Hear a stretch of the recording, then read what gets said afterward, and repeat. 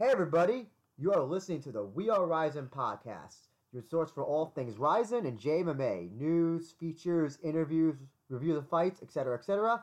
This is your host, Andrew Benjamin. I'm joined once again by my handsome co-host, Jay Christian Gary from Focus Fights. Hey y'all, how's everything going? And with us, we have a very special guest today covering the Ryzen 22 show.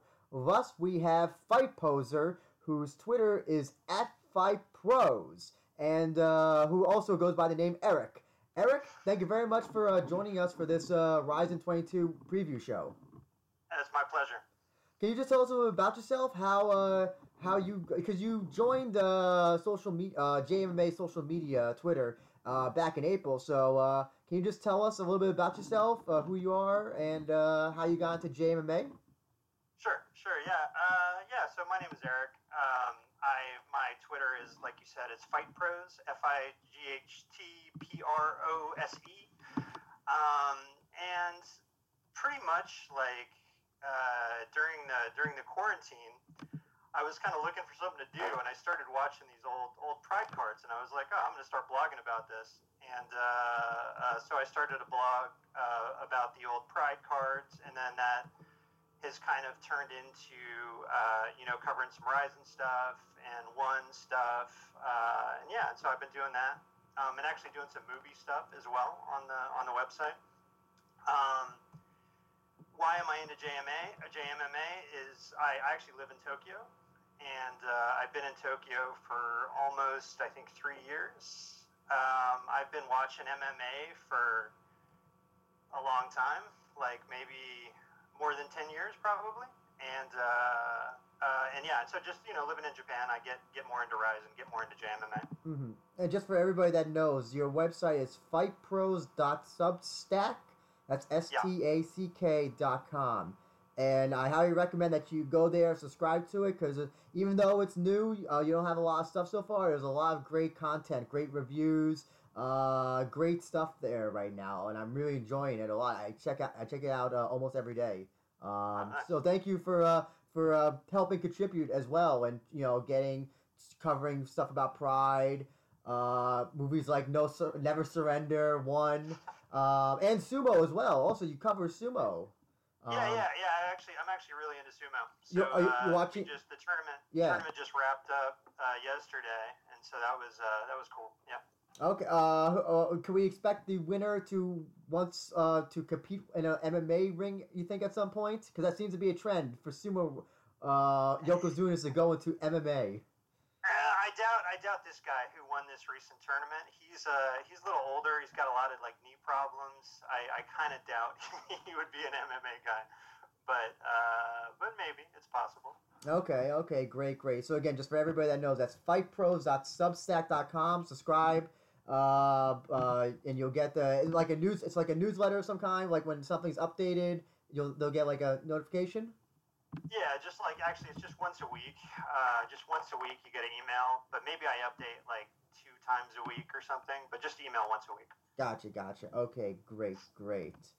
And for us, if you want to follow us, we are at We Are Ryzen Pod. You can follow J. Christian Gary at ChrisGary92, who also contributes to Focus Fights. You can check out their YouTube channel, Focus Fights. And you can follow me on my personal page at abenjo1. But we are here today to cover Ryzen's first return show of 2020, of the post-pandemic, or I should say the current pandemic era. And that will be Ryzen 22 on August 9th, Sunday, at the Pia Arena in Yokohama, Japan. Christian, I gotta ask, the Pia Arena... Yokohama, Kanagawa, Japan. Yes. You gotta make the whole fucking thing. So this arena will be hosting Ryzen. They'll be doing a half crowd, about I think 5,000 attendance. Yes. Be hosting. First of all, a little information about this new building.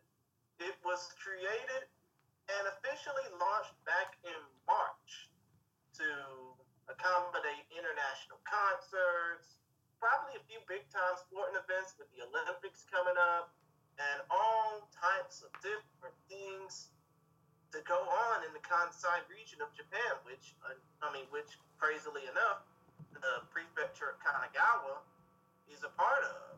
Mm-hmm. And it was supposed to start off with a concert from rock legends Iron Maiden back in May, but unfortunately the pandemic kind of got to it. Obviously, the Olympics are on hold for another year, and, well, it basically led to this.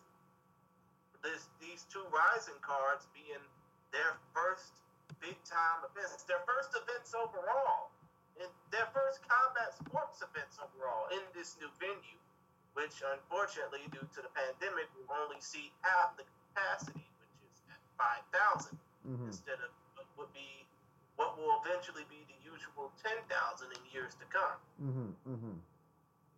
And also it should be noted that the cards are not as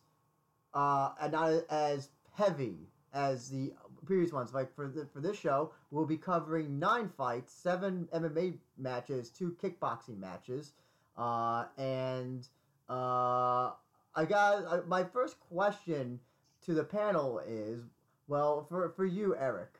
So you're in Japan. You're going to be able to see this show either live or perhaps on Gao.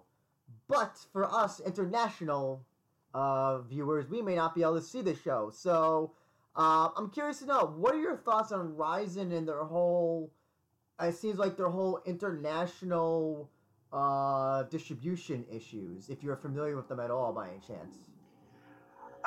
Well, honestly,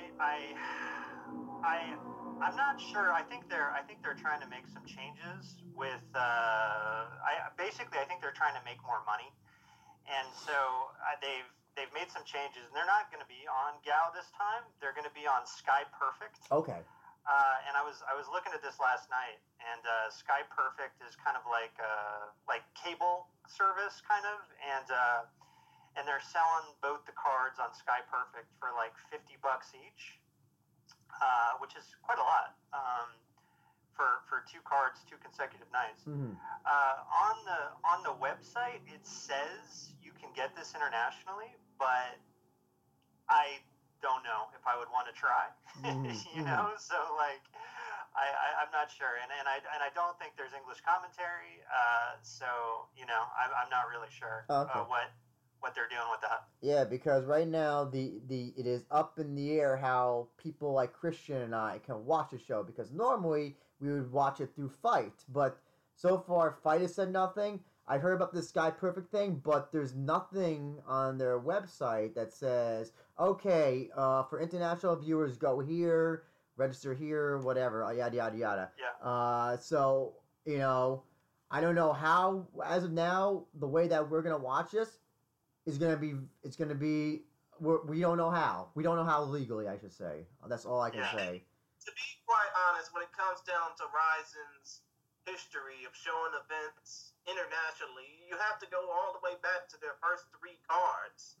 Because obviously, the first 2 cards that took place December 29th and 31st, 2015, were all a part of a special for Spike TV, which is now the Paramount Network here in the States.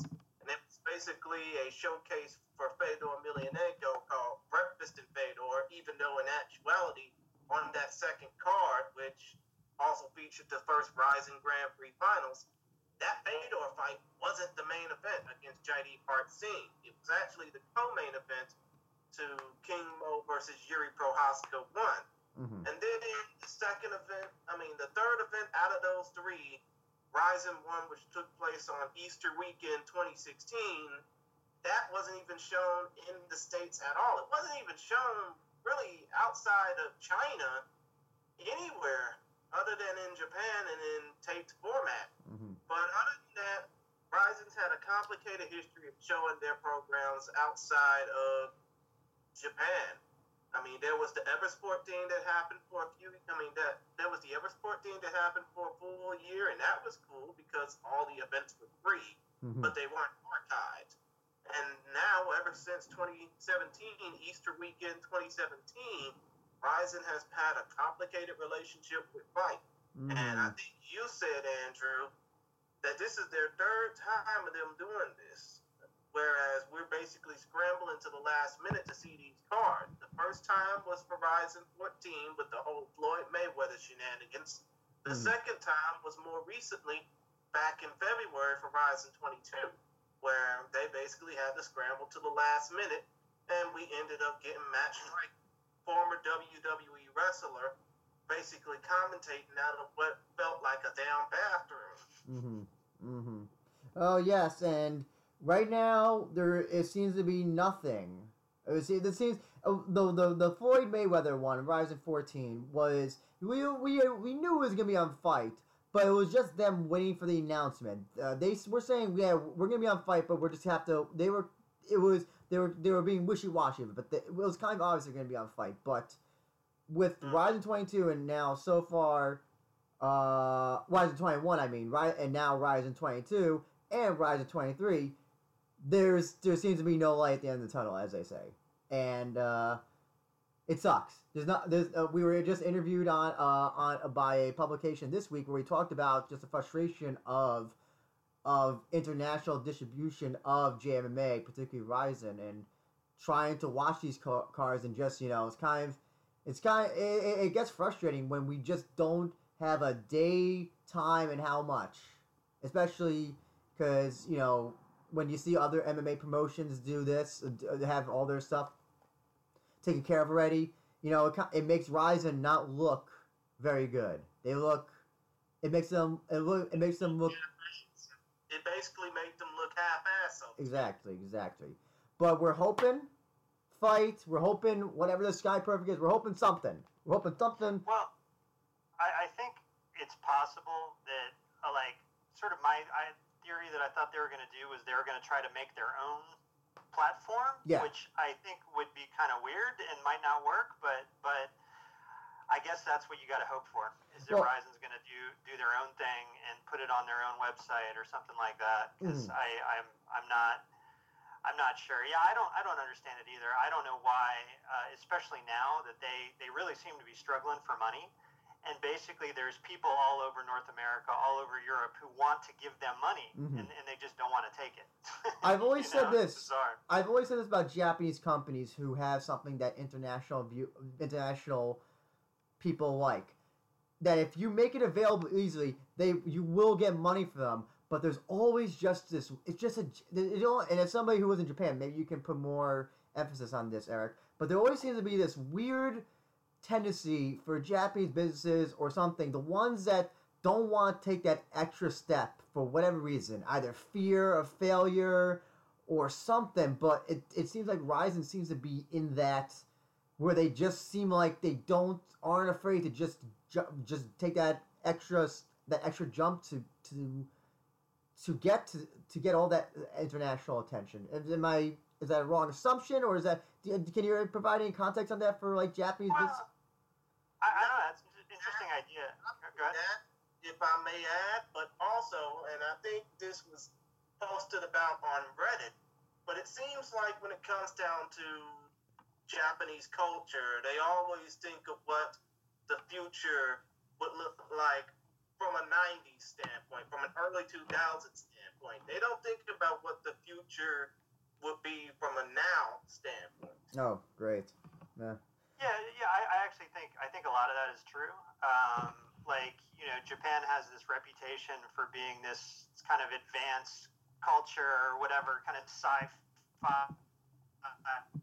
thing, and then you come here and you go to an ATM and it looks like the ATM is from 1975. You know what I mean? There's not a lot of technology, and a lot of the technology is very old-fashioned. A lot of it is still paper based. Yes. Not a lot of stuff is digital, and this goes into also with the TV and the cable and all these things and streaming services and all this stuff. It's just the technology is behind. It's 10, 15 years behind. And in terms of the fear of failure thing, that's an interesting idea. Something I hadn't really thought about, but yeah, that could be true. That the sort of idea of not wanting to be ashamed or something like that. It's definitely possible. Because this is a case of where you said that they seem to be hurting for money. I mean, because we should also point out that for these two shows, they are running a GoFundMe type like campaign right now to raise money for the shows. So it seems like it's gonna have to be a case of them to make money. They're going to have to spend money, and that I feel if they don't want to put in the extra effort to put like a little dollar sign, a little extra, yeah, and I'll say behind some sort of platform, their own platform or through Fight or whatever, then it's going to hinder them. It's going to hinder them, especially when they've said that they want to do shows in America at some point. Because as we talked about before on the show, and Christian can attest, nobody's going to come see your shows if we don't know that you exist. Yes. So, but let's hope. We're gonna hope for the best. That's all I can say. But let's get into. Actually, just last thing about this sure. is also they also like raise ticket prices almost 100%. I mean, yes. Everything's almost double. And for the PIA show, I was quite surprised to see that. Do you know, have they said anything about like if they've sold out or if they've like sold 2/3 out or? It looks to me like the 22 there's a lot of seats available for 22 and fewer seats available for 23. What it looked like to me. We do have to also point out that the 22 card on paper is a substantially weaker card. Like if there's only. I like it. Oh no, it's a good card, but in terms of what they put on the 23rd, it's like. I think that it's almost like they kind of put all the balls in one basket for the 23rd as opposed to the 22nd, where I think they could have had one more title match, perhaps, or something. The Ryzen 22 card is like the prelims for Ryzen 23. That's a good point. Yeah, I would say that's kind of like that. It kind of has more of a... It seems more of a prelim, like, just a little extra something to get people to come in, some like weird open weight fight or something, or, or like maybe a interim light heavyweight title, or even for the super adweight title, since Seo Hee Ham has it and she's stuck in Korea now. Just something a little bit extra. I don't know. No interim light heavyweight title fight, because of course, as we know, when it comes down to Japanese fighters in the upper weight classes, especially when you go from welterweight on up, it's like finding a rare unicorn. That's true. That's true. All the heavyweights are in Australia or the States or something, like Jake Kuhn or whatever. Yeah. Get one of those guys. But yeah. Gosh, yeah. But let's talk about this card. And they just released the fight order today. Thank God, because we were just gonna guess it if they didn't, but. I kind of figured it kind of makes sense on paper. Well, I don't know about having this as a first fight. Well, I could kind of see it as a first fight. Christian, you want to take off the first fight? Yes. Let's go ahead and get on with the fight card, and it's a 9-fight card, as you mentioned. 7 MMA fights, 2 kickboxing bouts, and to kick things off, it's kickboxing bout number 1, which featured a guy who recently was co-headlining a Rising Fall. It's Rui Ibata versus Seiki Ueyama. Oh, Christian, I think that's that's the Tapology one. You might be reading the wrong thing. Yeah, it's Ursin. Ursin first. One, I think. Yeah.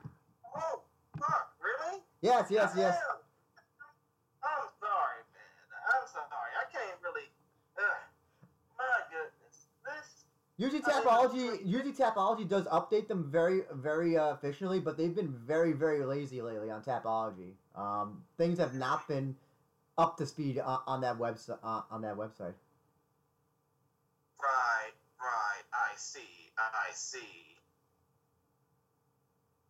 But still, I mean, hold on. Can y'all hear me? I can hear you. Yes. You want me to read the first fight, Christian, and then you want to take the second one? No, you know what? I'll go ahead and read it. Okay. It's actually bantamweight fight at 134 pounds or 61 kilos between Ursin Bandman Yamamoto, who is 3-4 overall, Kenji Kato, who again is another more experienced opponent at 10-7 overall. And let me go ahead and give you the quick particulars for these two fighters. If this damn computer of mine's will load up any quicker. Bullshit. Ugh.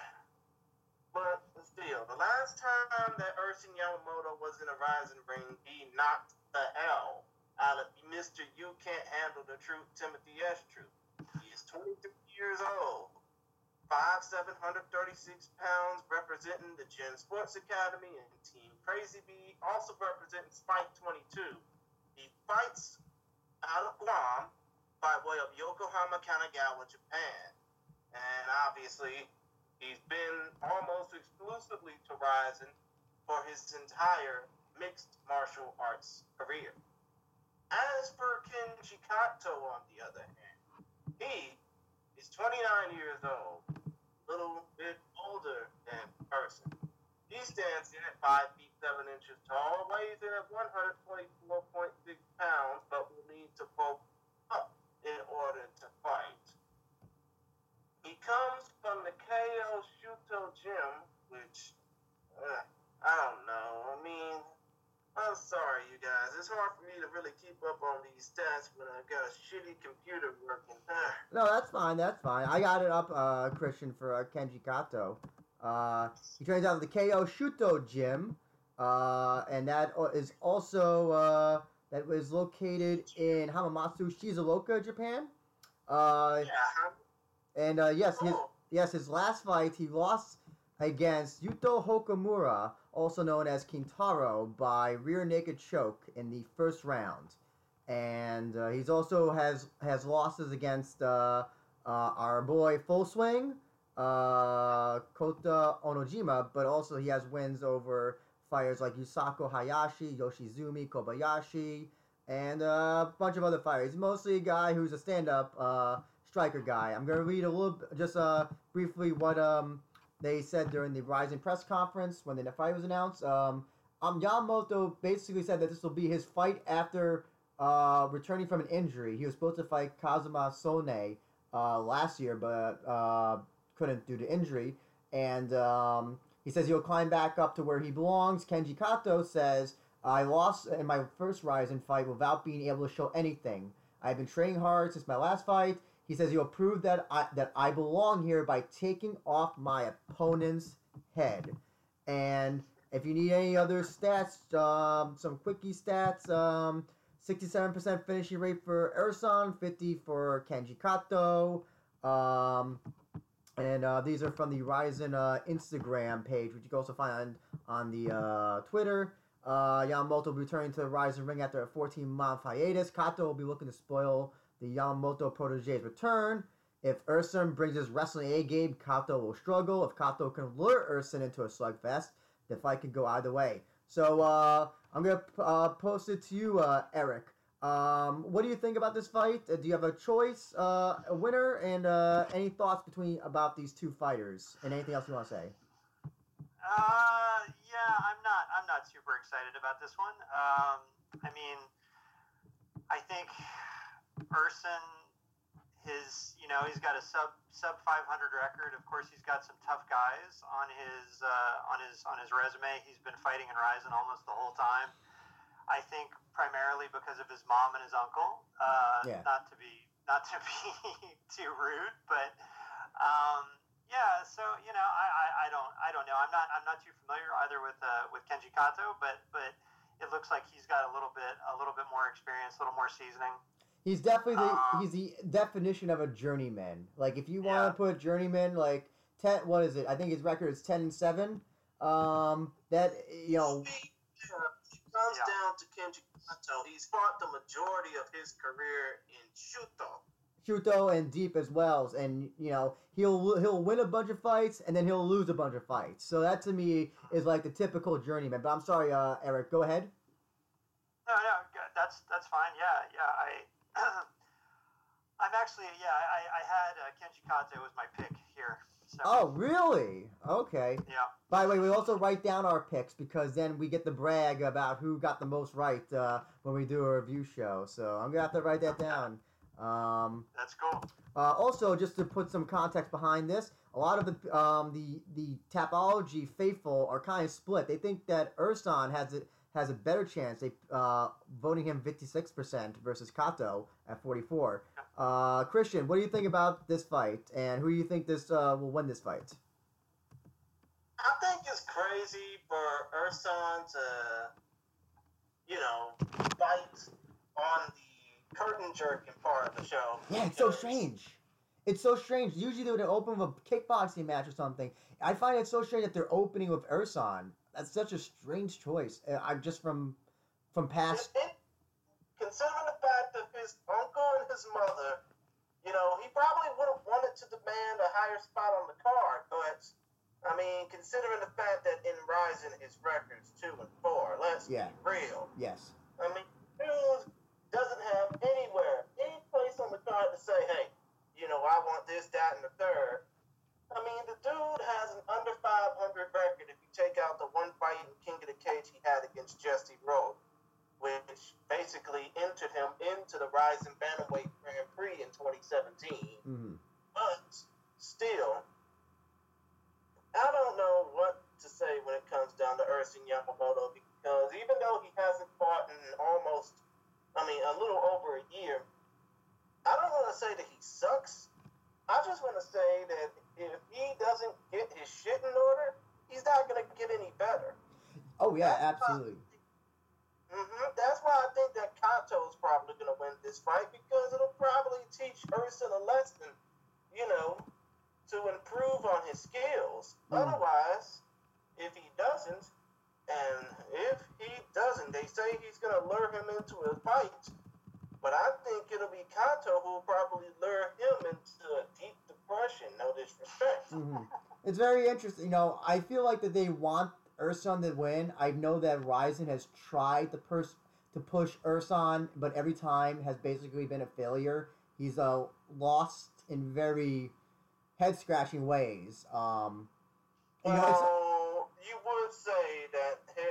You would say that he lost in head-scratching ways, but that fucking KO he took from Manel Cate in 2017 wasn't a head-scratcher. It was a head-banger. Oh, yeah. It's just interesting, though, if you look at his mother, Miyu, and just how she's adapted to MMA, I think, better than Ersan has. What do you think about that, Eric? Who do you think... when it comes down to Miyu, she can't finish worth the shit. Well, that's right. Yeah. Well, Eric, how do you think that the two Yamamotos in Rizin, who do you think is the better MMA fighter between the two, Miyu or Ersan? Miyu. Yeah. without a doubt. Yeah, for sure. All her wins in Rizin have been, all her wins in Rizin and overall in MMA have been decision victories. Yeah. So, but here's the thing. So, I think that Miyu is the better fighter of the two, mother and son. Do you think that Ersan is the better finisher? By sheer the fact that he has finishes on his record, yes. He is technically a better finisher since he does have more finishes on his record. As for me, though, I'm going to be the odd man out. I'm picking Ersan because I think that Rizin is hoping they saw how Kato fights in the Kintaro match, and they're like, okay, this guy's a journeyman. He's got an okay record. We're still going to try to build up Ersan because we are going to be we still need to pay attention to the bantamweight divisions because we just lost Manel Cate, and we can't do can't have a lot of international bantamweights over. So I think this is kind of them pushing a fight that Ersan could potentially win. The guy he's facing is not too high skilled, but skilled enough that you could say, okay, he beat an opponent. So I'm not going to even say that Ersan's even going to be the better MMA fighter in this fight, but I think he's going to institute a game plan that can I think the Rizin infographic said it best. He's going to institute a wrestling game plan and probably win it that way. I see this not staying on the feet for very long, to tell you the truth. And I think Ersan does take this fight by decision. We're gonna see him grapple for 3 rounds. Sounds very exciting. Oh yeah. The perfect is we're gonna see a grapple fest, right? I think so. I don't see this being a slugfest or anything. I mean, if Ursan's smart, he'll do what he does best, and that's lay and prey on opponents, and try not to get caught in submission. And in the meantime, try not to get a jumping knee to the face or anything like that. But that's going to be easier said than done. Now, who did to Kazuyuki Miyata all those years ago. Yeah. Now, the next fight, I'll call it a unique fight. Chris, do you want to talk about this fight, or would you like me to talk about it? Because this fight is a very bizarre. When I saw this fight and I saw the records of these two fighters, I was like, really? Really? Let me talk about this fight so you won't have to. Okay. It's a contest in the 61 kilogram. It's a featherweight contest. It's at 67 kilograms or 146 pounds between Dark Rikuto Hirakawa at 7-7-1 versus Kenka Bancha, aka Kyohei Hagiwara, who is really winless in 2 fights. A little bit of the particulars on the fighters. Shirakawa is 5 feet 8 inches tall, 134.8 pounds. He'll have to boost up in order to fight in this card. He's 29 years old, born July the 18th, 1991, representing Style MMA Studio and fighting out of Osaka, Japan. He is mostly a fighter for deep, and he's managed to make his way through that promotion, but he most recently lost via a shoulder injury knockout to Takafumi Osuka back at Deep 91st Impact on September 8th, 2019. As for his opponent, who's basically what we like to call here in the States, your local athlete, your traditional run-of-the-mill jobber, Kenka Bancho, Kyohei Hagiwara, 2 losses, and those are the only 2 fights he's had so far in his professional MMA career. He's 5'10". He used to fight normally as a flyweight, 125 pounds, so he's probably done a lot of bulking up just for this. He's 24 years old, born December the 28th, 1995, representing Team Smoker and fighting out of Osaka, Japan. He's fought 2 professional MMA contests before. Both were losses via armbar. He lost to Masato Arai at Deep Saitama Impact in Kawagoe 2017, March 26, 2017, second round armbar in 96 seconds. And then he went to Korea, South Korea specifically, fought on the Angel Fight 8 card on October 15, 2018, got his arm broken by Mingu Lee in 80 seconds. So, yeah, I think it's safe to say we should all be going with Rikuto Shirakawa, right? I mean, well, Eric, what do you think about this fight? I know you said you're going to bring some notes. I don't know is this entirely blank? Let's tap on these before we even keep going with this. Oh, sorry. They saying it's going to be a blowout. 98% saying that they want to see Shirakawa kick Gabancho's ass. Yeah. Eric, sorry. Yes, go ahead. What notes do you have on this, or is it just an entirely blank page? See, actually, I didn't know that Hagiwara. I didn't realize he used to fight at flyweight. Is that what you said? Well, yeah, that's what. I can't believe that. He's 5'10" and he fought at flyweight. So this must have been like he was a teenager or something, because I don't know any flyweights that are 5'10". Yeah, that's weird. Yeah, no, I had that Shirakawa is normally a bantamweight. Dude was 22 and 20. So yeah, I don't know. So let me just read a little bit of what the Ryzen infographic says. First of all, also, they do have it wrong here. They said that Hagiwara has 2 wins, 1 by KO, 1 sub. That is not true. That may be like an amateur record, but that is certainly not a pro record. They say that 2 brawlers will step into the Ryzen ring for guaranteed fireworks. Shirakawa has been fighting in several promotions and has always brought pure violence. Hagiwara is known in the local circuit, as you said, Christian, as for his aggressive style and heart. No judges will be needed for this fight. and I have to read what they said during the press conference because Hagiwara said something very hilarious. Shirakawa said, I know Kyohei very well, but he is still very young and not ready for such a big stage. I plan to teach him that in the ring. We are both brawlers, so I promise you some huge fireworks. I plan to conquer the division. And then Hagiwara says, I will get into the ring and tear things up. I respect my opponent and have trained with him before, but once we get in the ring, I have no plans but to beat the living shit out of him.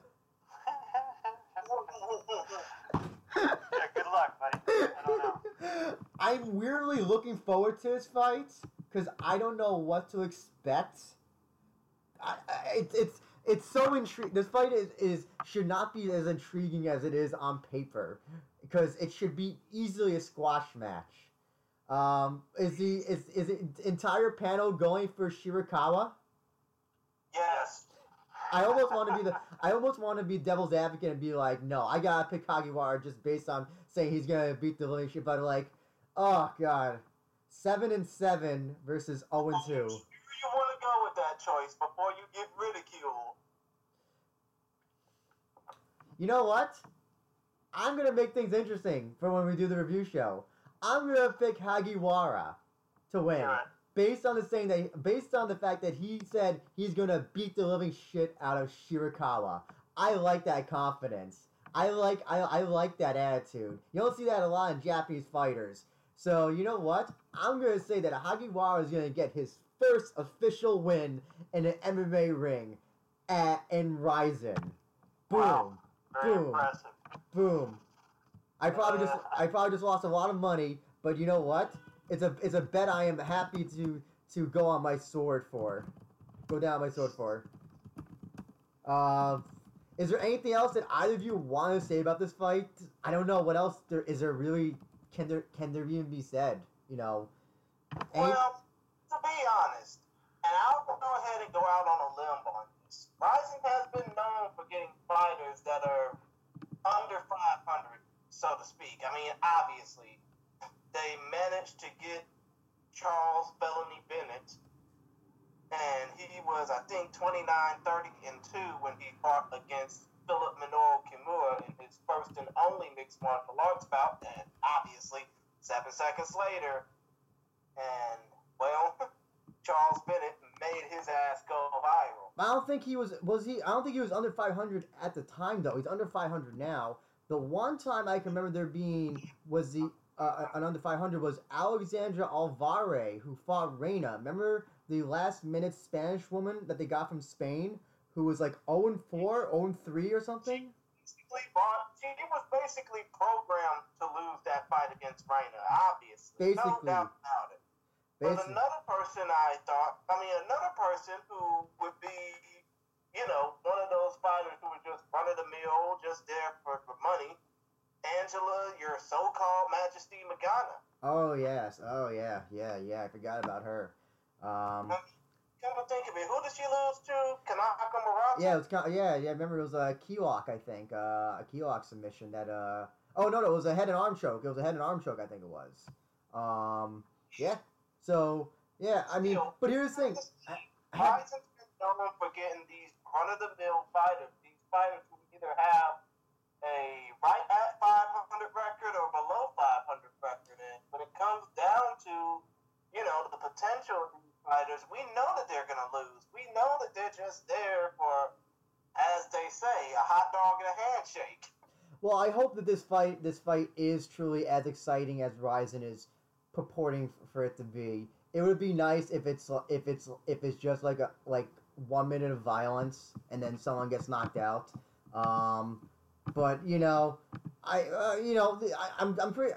did watch Shirakawa. Sorry, not Shirakawa. Hagiwara's 2 Seoul MMA matches, and he's not that bad, but he has the same Ursan thing where he gets caught in submissions that you should not be getting caught in, that you learn first day BJJ 101. Don't leave your arm out. Don't leave your arm out to be broken by your opponent. So hopefully that won't be this fight. Hopefully, you know, he's learned his lesson, you know. from his two other fights. But yeah, there's really not much to say about that. Now we gotta talk about the next fight because next fight is actually the first, well, so far the only fight that has had a replacement fighter. Christian, do you want to take over for this? Let's go ahead and do it. Tetsuya Saiki was supposed to face off against Pancrase fighter Yojiro Uchimura, but unfortunately Uchimura backed out, probably due to an injury. So we got this fight instead. It's Tetsuya Saiki taking on Koya Kanda. Particulars on Saiki.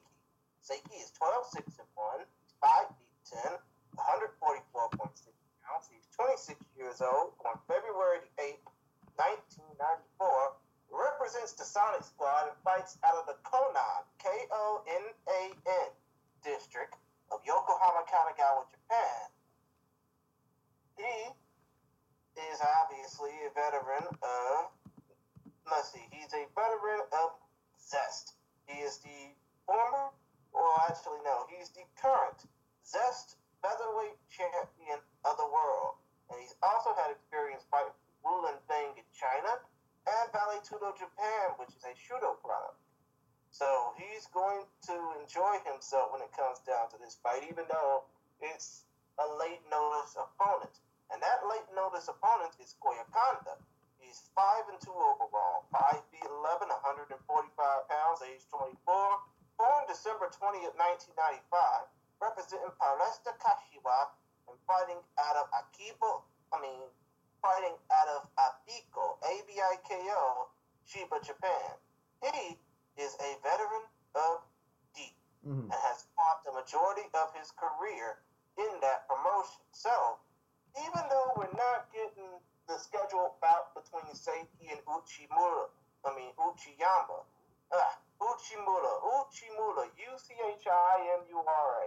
even though we're not getting that particular fight, what do you think about this replacement? Eric, I'll pass that question off to you first. Well, I don't know. It could be interesting. I think you would have to say that Sakai, or who is it, Sakai, he has to have the advantage, right? He's a Zest, he's a current Zest featherweight champion. A lot more fights. I watched a few of his fights through Zest, and he is a very good fighter. He is a very explosive fighter. He doesn't have a real killer instinct though. He seems to be hesitant or he doesn't have that quick ability to finish fights when he has that ability to. He has a lot of perseverance and a lot of great cardio. I watched a bunch of his fights. He didn't get tired at all in all 3 rounds. So he has that. Koya Kanda, I've only seen fight once. And Christian, I don't know if you remember this, but when we reviewed the Deep Show earlier this year, he won on Deep 94 Impact against Reiki Endo by unanimous decision. Kind of just was like a lay and pray type thing. Grappling thing. So I'm sorry, but Eric, I don't know if that'll put any more information for you. Yeah, no, I just, one thing that I noticed when I was looking at Kanda is it looked like he had a lot of first round finishes. So I don't know, but you're saying that he's kind of a lay and pray guy? Well, the most recent fight that he had against Reiki Endo and at Deep 94, but you're right, he has all of his fights besides that one are first round finishes. So I figure he's going to get knocked out or he's going to knock somebody out. That's what that's what I was thinking was the plan for this fight. Mm-hmm. Christian, how about you? What do you think about this fight, and who do you think will be the winner of this one? I think when it comes down to this particular fight, you have to look at what would have happened if Uchimura would have faced off against Saiki. I think we would have been experiencing a nice little firefight between those two particular fighters because those two, Uchimura and Saiki, they would have had the opportunity to rock the house down with their punching power alone. But as far as this fight goes, I don't have any sympathy for Kanda, even though he's a late notice replacement. I do think that Saiki's going to win this fight and treat Kanda like he's Yoichiro Uchimura, because he's basically upset that he has to have an opponent change out on him at the last minute, but still, it's going to probably be a fight where Tetsuya will dominate, even though you're saying that he's going to be a lay and pray type fighter. Kondo, you mean, or Seki you talking about? Seki. Oh no, with Seki, he can knock down. I've seen him knock down a bunch of people, but he just doesn't have that. He doesn't have that extra fight IQ to finish the strikes. It seems like when he knocks someone down, he immediately gets on top of them and then lays on full mount on them. From the fights I've seen, maybe this will be different. He'll have the opportunity to kick people in the face while they're down the ground. So that's always something to consider. But on paper, I think that Seki is probably just a better fighter overall. Zest featherweight champion. Kondo's a good fighter. I don't think he's good enough to beat Seki, though. I think this should be a somewhat easy fight for Seki, especially because it seems like Rizin prefers to have champions of other promotions be winners in their divisions. As we've seen, with their strawweight division with when Ochi fought, the number of times that he fought on Rizin, when they had Tsunabe on their shows as well. They like to get champions and hopefully get champions to have wins. So yeah, I definitely think that Seki will win this fight. And I think I can see him finishing him. I can see him finishing him, though. I could definitely see this being drawn all 3 rounds to a decision, possibly even a split decision. But with that being said, Christian, we gotta talk about the next fight, because this fight I have seen more people talk about than some of the other fights on this actual card. Do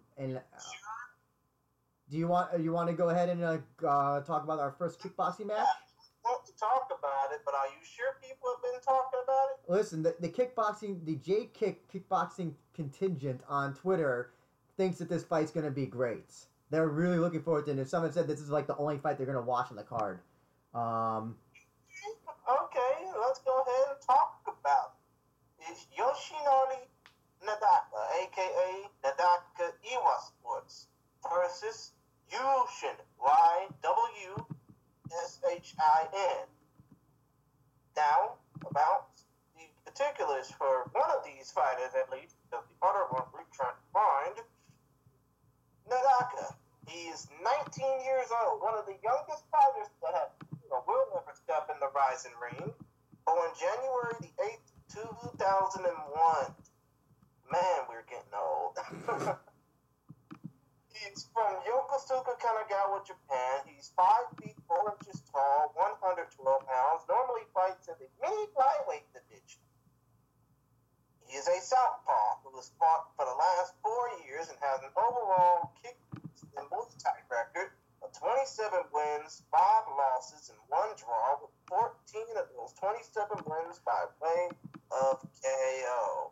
He fought in the prestigious Lumpini Boxing Stadium and Rajadamnern Boxing Stadium, becoming the 2019 Lumpini Stadium Mini Flyweight Champion, 2018 Rajadamnern Stadium Mini Flyweight Champion, as well as the 2017, as well as the World Muay Thai Council Pinweight Champion in 2017, the IBF Muay Thai Mini Flyweight Champion in 2018, and the WBC Muay Thai World Mini Flyweight Champion in 2018.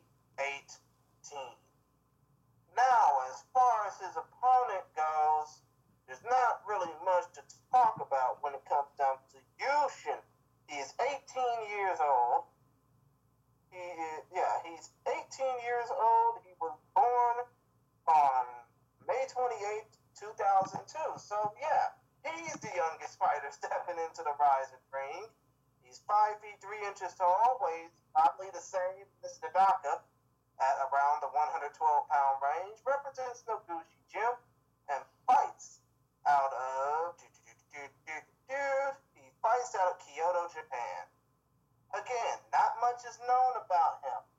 Andrew, do you have any information on this young man other than the fact that he's fought for the and JKF. Yep. So, I have their records. Now you always gotta take kickboxing records with a little bit of grain of salt because they're just a lot of them are all over the place. But I think these are pretty accurate, and these are pro kickboxing records, not amateur. So Yoshinari has a record of 30-6 with 15 KOs. Yushin has a record of 5 and 0 KOs. Excuse me. So 5 wins, all decisions for Yushin. Two losses, so 5-2 for Yushin, and for Yoshinari is 30-6. And this is what Rizen's infographic says: the 19-year-old current Lumpini Raja Dermerm Stadium champion Yoshinari Nadaka will be making his first appearance in the Rizin ring. His opponent is an 18-year-old Yushin. Don't miss the two highly skilled teenagers put on a stand-up clinic when they meet in the ring. And this is what I have from what they said during the press conference. Yoshinari said, "I want to show my skills and abilities of Muay Thai champion to everybody." Yushin says, "I fought Nadaka once in my amateur and lost, but I'll make my revenge this time." So they have fought before in amateurs. And this will be kind of a rematch. And I also suggest if anybody wants to see a good highlight of Nadaka, Muay Thai Scholar on YouTube has a 6-7 minute video of Nadaka and a whole bunch of information, including his title wins, his fight record, who he's won over. It's a whole bunch of Thai names that I cannot pronounce for the life of me. He's also, I got from this video, he's only one of 6 non-Thai fighters in history that have held the Lumpini title in any weight class. So in any weight class, he's only 6 of non-Thai people who've won a Lumpini championship. With this... Not to mention when it comes down to Nadaka Iwa Sports, a.k.a. Yoshinari Nadaka, he also fought 2 Rizin veterans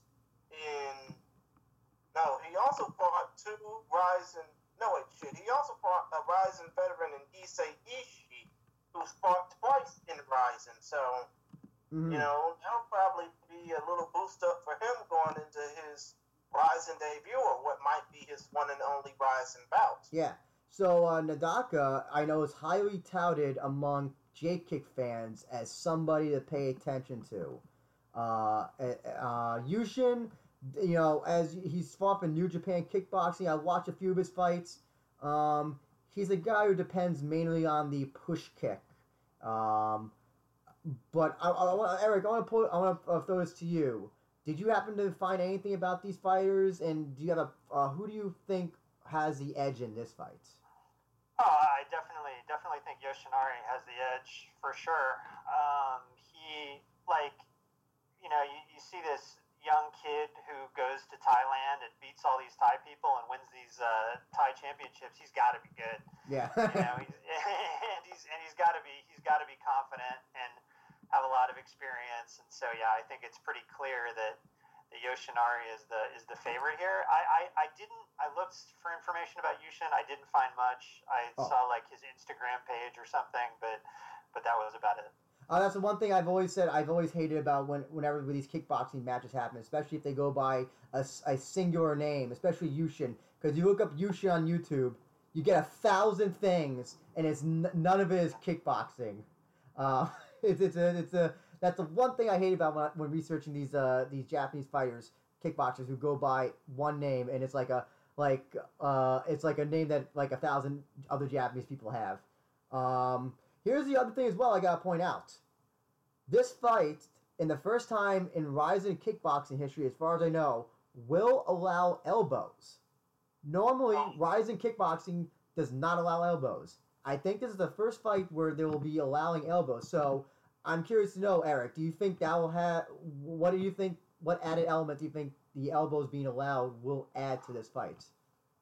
And they're not calling it Muay Thai, huh? Yeah, no, they're calling it Rizin kickboxing. Yeah, they're calling it Rizin kickboxing rules. Well, actually, probably it would give the guy who has more experience in Thailand the advantage, I would think, just because obviously he's probably more used to fighting with elbows. Yeah. So yeah, I would think it would be even bigger advantage for Yoshinari. Mm-hmm. Christian, I'm gonna throw the same questions to you. What do you think about this fight? Who do you think wins, and what do you think about the elbows being allowed for this kickboxing match? I think Nadaka's gonna win this fight because of the fact that you think about the Rizin kickboxing rules, they normally don't allow elbows, as y'all have said. Mm-hmm. But I think, considering the fact that he's had experience in Thailand, he's basically won the two most prestigious titles in Muay Thai history, Ratchathanoon Stadium and Lumpini Stadium. Obviously, it'll give him a slight advantage, and I think Yushin's going to have a hard time trying to weasel his way into a decision. Like you said, that he is undefeated at 5-0 with all 5 of his wins via decision, but I think the elbows in this kickboxing bout will give this Rizin fight a nice little coat of unmitigated violence. If they choose to use it, of course, because it's going to probably be a knockdown, drag-out brawl between two young men, one of whom fought long before he was able to grow some hair. Well, yeah, it's going to be a nice little fight between these two young men who are wanting to prove that, we're here, we're trying to make our name, we're still under the age of 21, and we want to prove ourselves to try and be the best stars in the world. Question for you, Eric. And now I know that there are 2 different weight classes, but do you think that Rizin, looks at Yoshinari and thinking, maybe we have another opponent for Tenshin? Oh man, I don't know. Like, I think Tenshin has some bigger fish to fry. Probably, I'm hoping we'll see some bigger fights for Tenshin, but. Maybe they want another Tenshin. Put it that way. Like okay. Yeah. That's just a good point. Something like that. Yeah. As for me, I think Nadaka's got this in the bag. I don't know what Yushin will bring. I think you could almost call it like upset of the night if Yushin wins, just because of the guy he beats. If he manages to, but yeah, this is all on paper. And from my research, Nadaka is a better fighter, more experienced at 19, and like we said, few non-Thai champions from Lumpini champions. Yeah, I definitely see this guy being a future Rizin guy. Presuming that everything goes well here for this fight, and it's definitely the fight I'm really looking forward to, because I'm really curious to see what these 2 guys are gonna bring, because. We don't get a lot of weight class. We see a lot of fights in these types of weight classes, and I'm really curious to see what a Rizin fight kickboxing match with elbows will be like. It'd be cool if they wear like the traditional Thai things, the armbands and all that stuff. It'll be funny if they kind of do like a Thai theme, but I know they're not gonna do it, with the music playing in the background while they fight. But but I think it's gonna be a real interesting fight, especially with the added interest, with the added elbows to this fight. Now, Christian, we have one more kickboxing match. This one with no elbows. I'm going to throw it to you to give the particulars for both these returning fighters. And both of these returning fighters have fought in the Rizin Fighting Federation before. And as I was trying to mention at the start of this podcast, one of them most recently fought in a headliner for Rizin. It's Rui Ibata versus Seiki Ueyama. Now, the particulars. First of all, for Rui Ibata, he's 29 years old, born January 10th, 1991, originally from Tsuchiura, Ibaraki, Japan, fighting out of Tokyo. He's a Muay Thai expert. He holds a kickboxing record of 41 wins, 4 losses, 2 draws, and 1 no contest, with 20 of those wins by way of knockout. He is the knockout super bantamweight champion, and most recently lost to Tenshin Nasukawa at Rizin 20 back on New Year's Eve via TKO back on New Year's Eve in Saitama. As for his opponent, Seiki Ueyama, who has fought in the Rizin Fighting Federation before. He is 24 years old, born March March the 22nd, 1996. He is 5 feet 5 inches tall, weighs in at 126 pounds. He represents the Phantom Dojo and fights out of Osaka, Japan.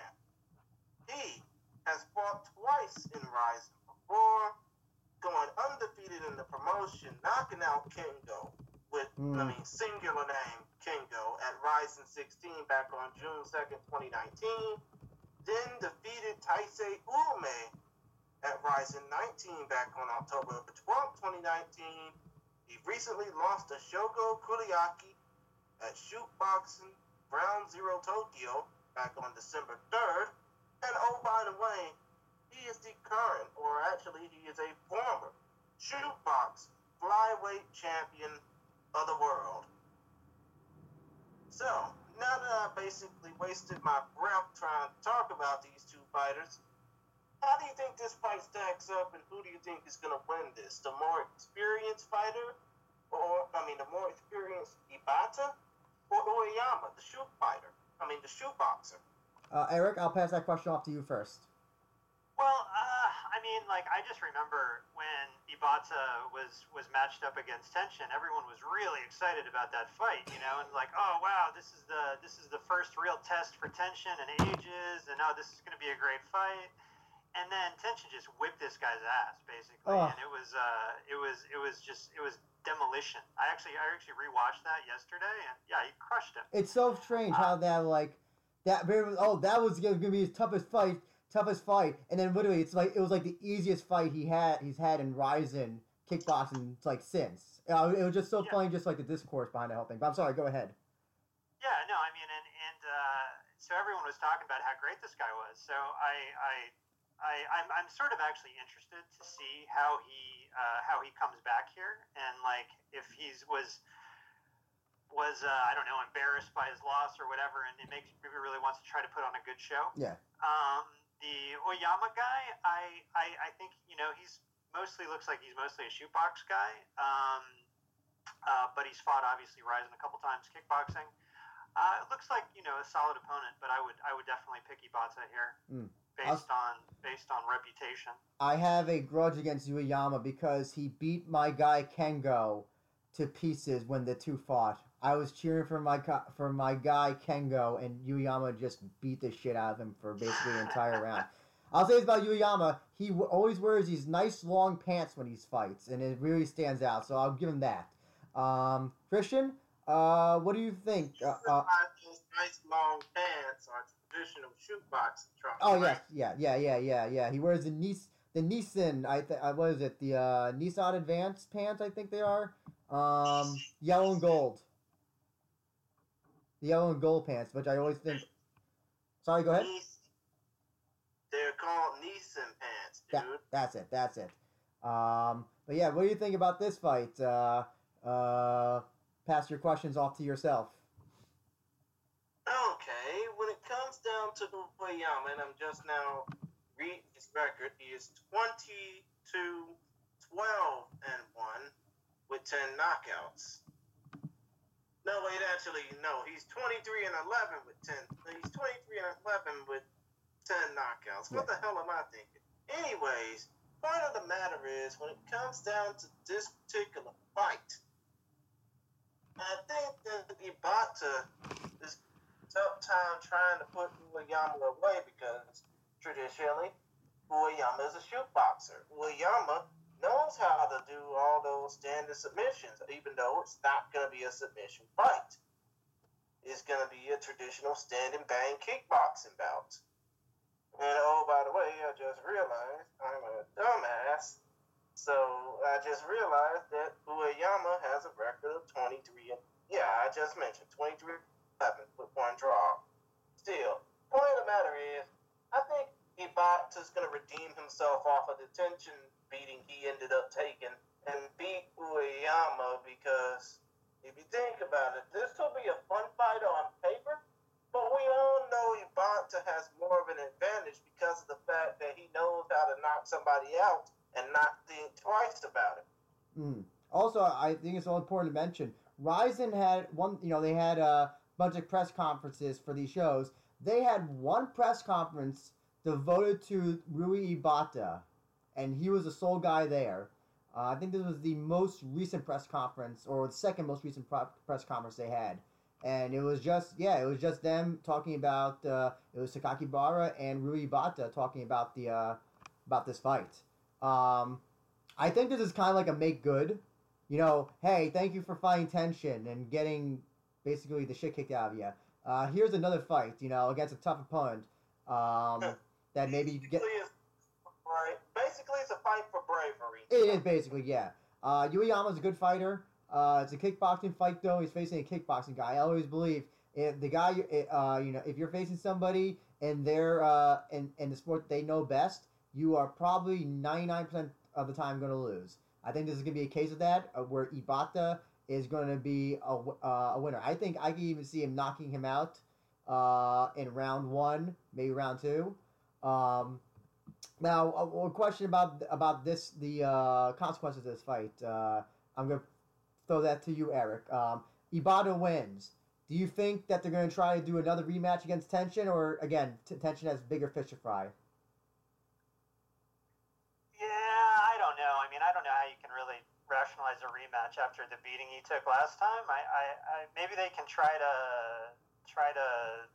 build up the division a little more, maybe find some contenders or something.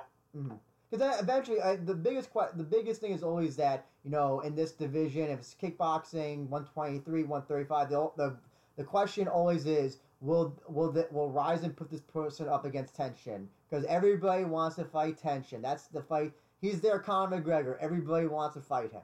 And other than, I think you said it best that there is bigger fish to fry, and that bigger fish to fry might be in K1 right now, ideally. But until that whole thing is worked out, he's going to be getting these fighters who are good, but he's at a level that's like up here, and while everybody else is like here, is like at this level.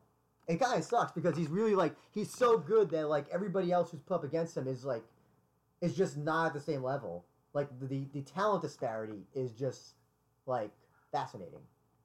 Yeah. By the way, actually get him over to one championship, man. I think they have better kickboxers than Rizin. Oh, as far as I'm concerned, they're a glorified kickboxing promotion at this point. Yeah. The less said about ONE FC, the better. That's all I gotta say. So we all agree Ibata is gonna win. Yeah. Okay, great. Okay. Oh, by the way, we didn't do the. I don't think we did the official picks. I got my upset is actually Kanda over Seki. So. Oh, you said. Oh, you think that Kanda's gonna beat Seki? Oh, I'm sorry. Yeah, I got him upsetting. That's my upset of the night. Fight predictions go, 89% voting for Seki, and as usual, they don't really care about the kickboxing fight so far on Tapology. Gotcha. My apologies, Eric. I thought you had said Seki. Okay, so let's write that down.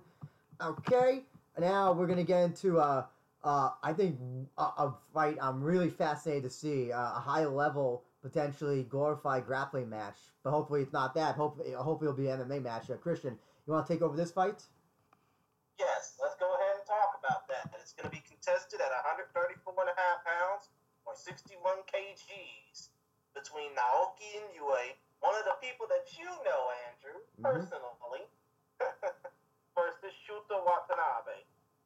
Now, the particulars. First of all, in this case, for Watanabe, he has a record of 20 wins, 4 losses, and 6 draws, with 1 no contest. He's 5 feet 8 inches tall, weighs 134.6 pounds, 31 years old, born February the 27th of 1989, representing Strapo Shinyurigaoka in Kawasaki, Kanagawa, Japan. He has fought most notably for Fighting Nexus, and he is the current Fighting Nexus Bantamweight champion. He's also fought for Deep, and he's also competed for Gladiator, Zest, and Wulan Fest, in addition to competing for Vale Tudo Japan, Panclase on their Progress Tour, and competed in a grappling contest for Quintet. Now,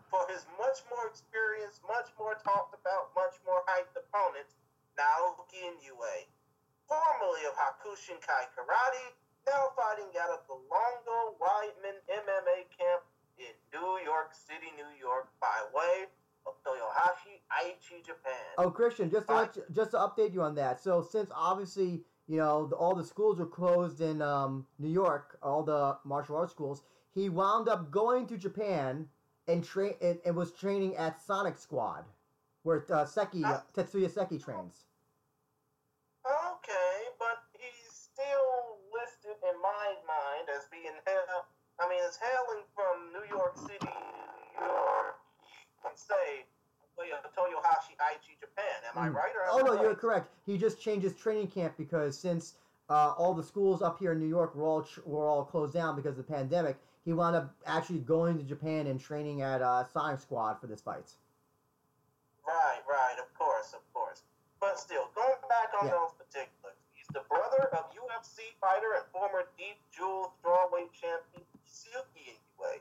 He's 5 feet 8 inches tall, 125 pounds, have to bulk up for this fight just to get up to 61 kgs. He's 23 years old, born June 14, 1997.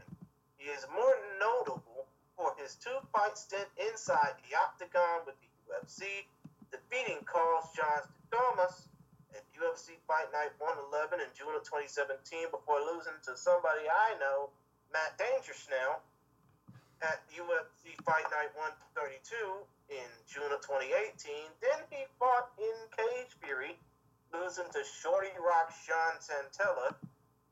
Talk about a punchable nickname there.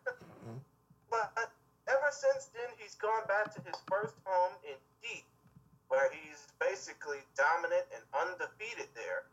If you exclude all the other fights he's had throughout his career, he is 2-2 outside of Deep, but he is 11-2 overall. He's 11-0 overall in Deep Fighting Championships, and most recently won his Rising debut back at Rising 21 on February 22nd when he defeated Nino Loco Trent Gurden via unanimous decision. So, is the UFC veteran versus the it's the UFC veteran versus Watanabe, who is the it's the UFC veteran versus the Fighting Nexus featherweight champion. Who you got? I gotta say though, it's kind of sad that Shuto Watanabe has not actually fought in Shudo. I think that's a crime against humanity. But Eric, not to mention, Shudo is the son of one of the first, ironically enough, Shudo champions. Yeah, he was named after the promotion, I believe. That's what his father, or I think his father or Shudo said, that he was named after promotion. It's a weird crime. It's like being named Pancras and then you wind up fighting in Zest or something for your entire career or something. But Eric, I'm gonna throw this to you. What do you think about this fight? What do you have in your notes, and who do you pick to win this? This really is gonna be a high level matchup in my opinion. Yeah, I think this is a really interesting fight. You got two guys with a lot of submissions on their record. It should be a lot of fun watching them grapple. Do you think at all that their grappling background will negate? Yeah, I don't know. I wouldn't. Sorry? Oh, sorry, I was gonna say, do you think that their grappling background? Because sometimes when you see fighters who are they're both jiu-jitsu black belts, and they wind up like I always like to point to kickboxing. Yeah, or MVP versus Paul Daly. Oh, these two strikers, and it winds up being one of the worst grappling matches of all time. So do you think that they might just not even try to grapple one another because they are hesitant to, just because of the other's techniques? Or just what do you think about all that?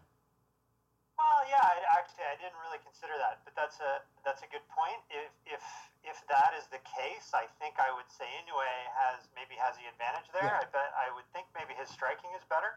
Yeah. And he's got more experience up against high level strikers, so yeah. I would think he would definitely have the advantage. But yeah, I don't know. It should be an interesting fight. I think Watanabe is he's got a lot of experience. He's got a nice record. So I'm looking forward to this one. But I'm definitely picking Inoue.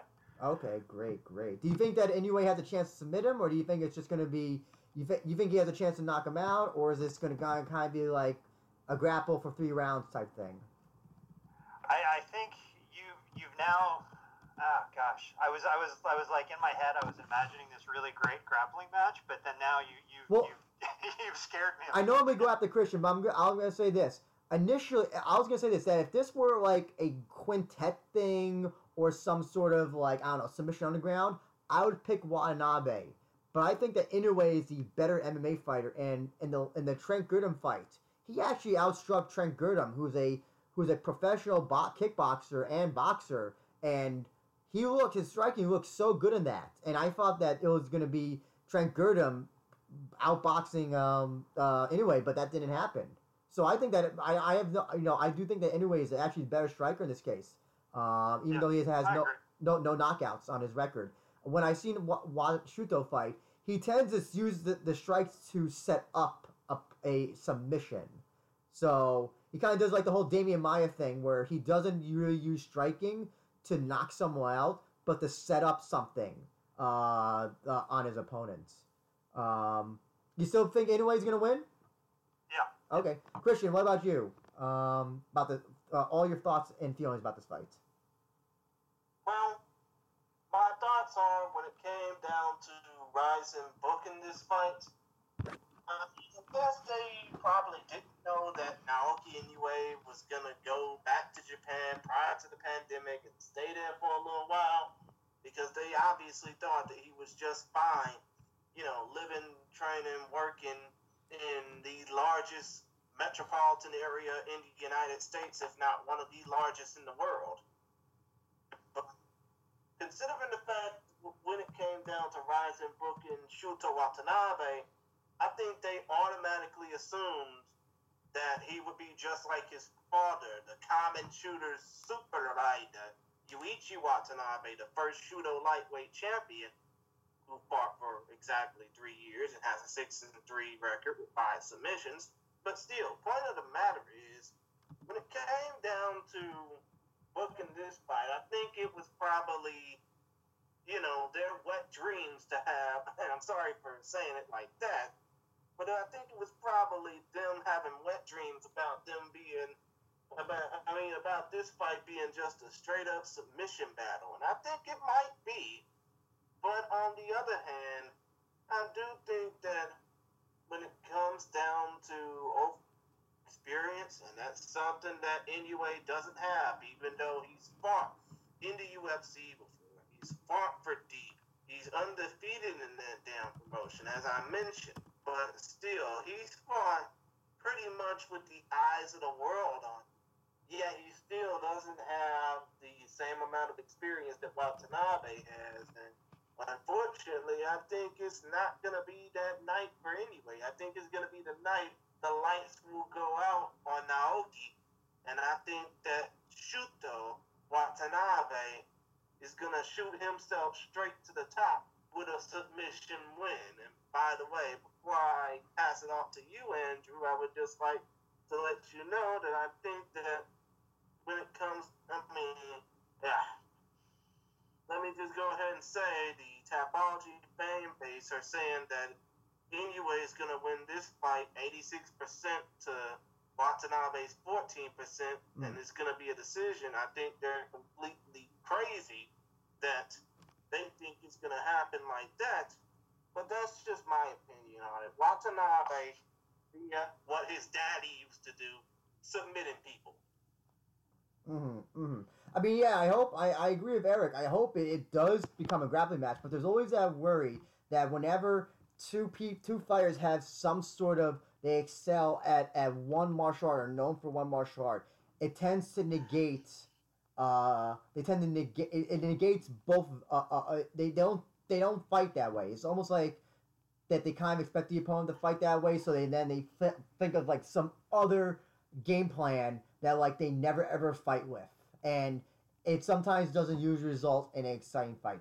I'm gonna say I hope that it does become a grappling fight. I hope if it is, it will be really exciting to watch for 3 rounds, and I definitely am looking forward to this fight because it would be great to see, someone get submitted, but they might be just so good, it might just be trading submissions and getting out submissions, which I would be totally fine with. I have no problem with that, especially with two high level grapplers in this case. But I just do think that Inoue has a slight edge in the stand up compared to Watanabe, who I don't really think uses a stand up as efficiently as and I'm going to point to the Trent Girdham fight that Inoue had, where he looked absolutely fantastic standing up.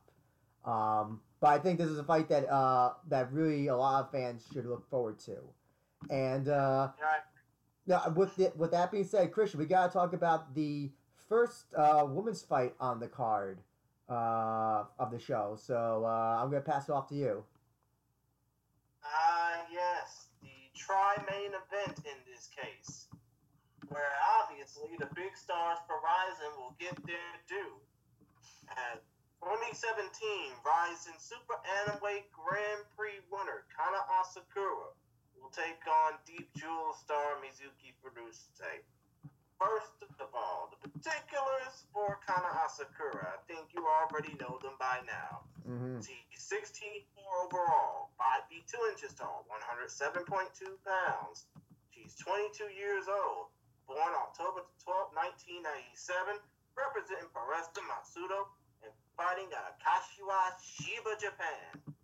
She most recently fought on the Bellator Japan Pro Slims, submitting Jamie Atom Bomb Henshaw via Kimura lock, 3 minutes 33 seconds, round number 3, back on December 28, 2019. And of course, nobody could see those damn Pro Slims because Bellator are a bunch of cheap fucks, and basically they wanted to show their own card instead of showcasing the others.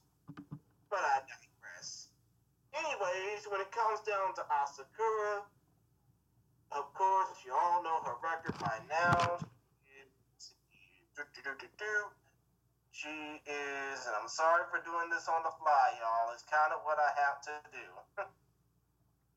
But she is near undefeated in Rizin. I think her record is, if I'm not mistaken, 6-3 in Rizin. Yes, yeah. The only losses coming to Miyu, Melissa Garcia, and Hamazaki. Right. And by the way, she's actually 8-3 in the Rizin Fighting Federation. And of course, she's the 2017 Rizin Super Atomweight Grand Prix winner and the bane of Reina Kubota fans' existence forever.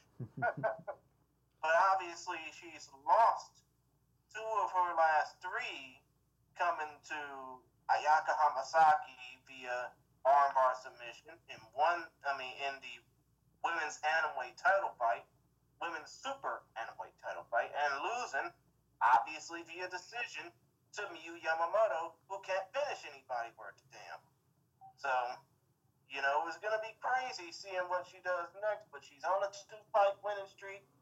She just defeated one of the top atomweights in the world in Jamie Henshaw, so it's going to be incredible to see what she does. Now, for her opponent, Mizuki Furuse, she is 5 feet 2 inches tall, only 19 years old, born February the 5th, 2001. So she's one of the youngest women's competitors. She is the youngest women's competitor in the Rizin Fighting Federation. She's 5 feet 2 inches tall, 104.5 pounds, with a 63.8-inch reach. Representing the Y&K MMA Academy, fighting out of Yokosuka, Kanagawa, Japan. She, most notably, fights for Deep Jewel. She was the Fighting Agent Season 3. She was the Fighting Agent War Season 3 tournament finalist, losing to Isuki Hiraki, now fights for 1FC. And, of course, she's making her Rizin Fighting Federation debut, so it's going to be crazy to see, the eyes of the fighting world, or at least in Japan, focused on her. Now, as far as the Tapology fan base is concerned, they are saying they want to see Asakura points out at Mizuki Furuse with 62%. I mean, with a good chunk of them saying they want to see her tap her out. But what are y'all's thoughts about this fight? Do you think that Asakura will be able to make Furuse tap out? Eric? Probably. I never was a big fan of Asakura. I honestly didn't think she was much of a fighter. But actually, I was at the Bellator Japan show, and she was really good in that fight. Yeah, and so I saw that fight and against Henshaw, and she looked really good. I was really impressed with her. And I think I've seen some of the Ryzen YouTube stuff with her, and it seems like she's kind of turned herself around a little bit. She broke up with Tenshin. She's dedicating herself to her craft, you know. So I don't know. I think she's definitely improved. I think she's getting better. So yeah, I expect her to win fairly handily, I would imagine, against Furuse. Now, what's interesting is that Asakura, this is one of the few times she's fought somebody who's younger than her, and in Ryzen, Furuse being 19, Asakura 22. Now Ryzen is promoting Furuse as a prospect. Have you been able to see Furuse fight by any chance, Eric? I have not. Okay. I have not seen her fight. The most recent fight that you can find of hers is that she's currently in the and Christian, you might remember this when we reviewed Deep Jewels. She beat let me get the name up again. Yasuko Tamada in the microweight semifinals. Yeah, basically she beat somebody that was old enough to be her mother, if not her grandmother.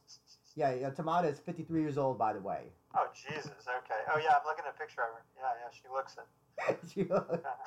But, yeah, so, to me, this screams like a squash match. I don't know if you watch pro wrestling at all, Eric, but, a squash match. I think that they want Kana Asakura to... this is another thing about the atomweight division.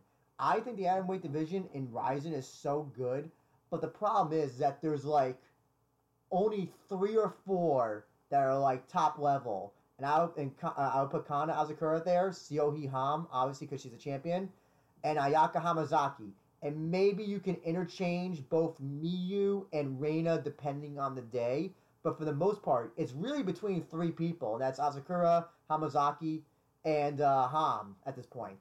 So I think Hamasaki and Ham would both kill Asakura. Honestly. Oh yeah, oh absolutely, and we saw that in the first fight.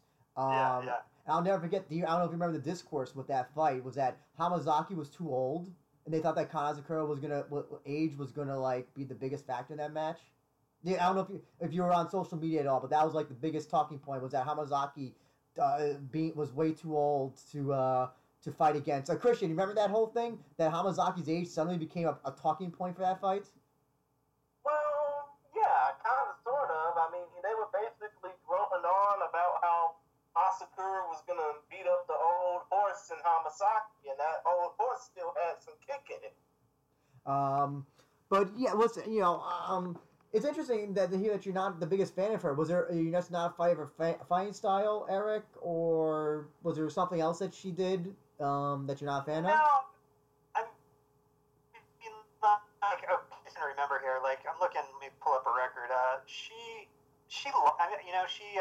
lost to Miyu, right? Yeah. And Miyu just basically laid on her for the basically. whole time, I think, and it was not a very interesting fight. Oh no, it was and not.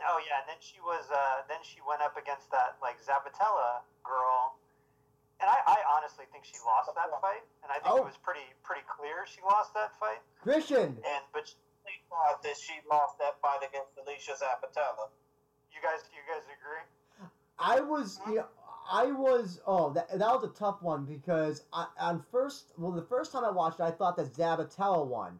But then I rewatched and I thought, okay, maybe Asakura won because there's a little bit more, I guess you could call them significant strikes in that fight. But listen, if you wanted to pick Zabatella to win that match, I would not be I can definitely see that. That's definitely...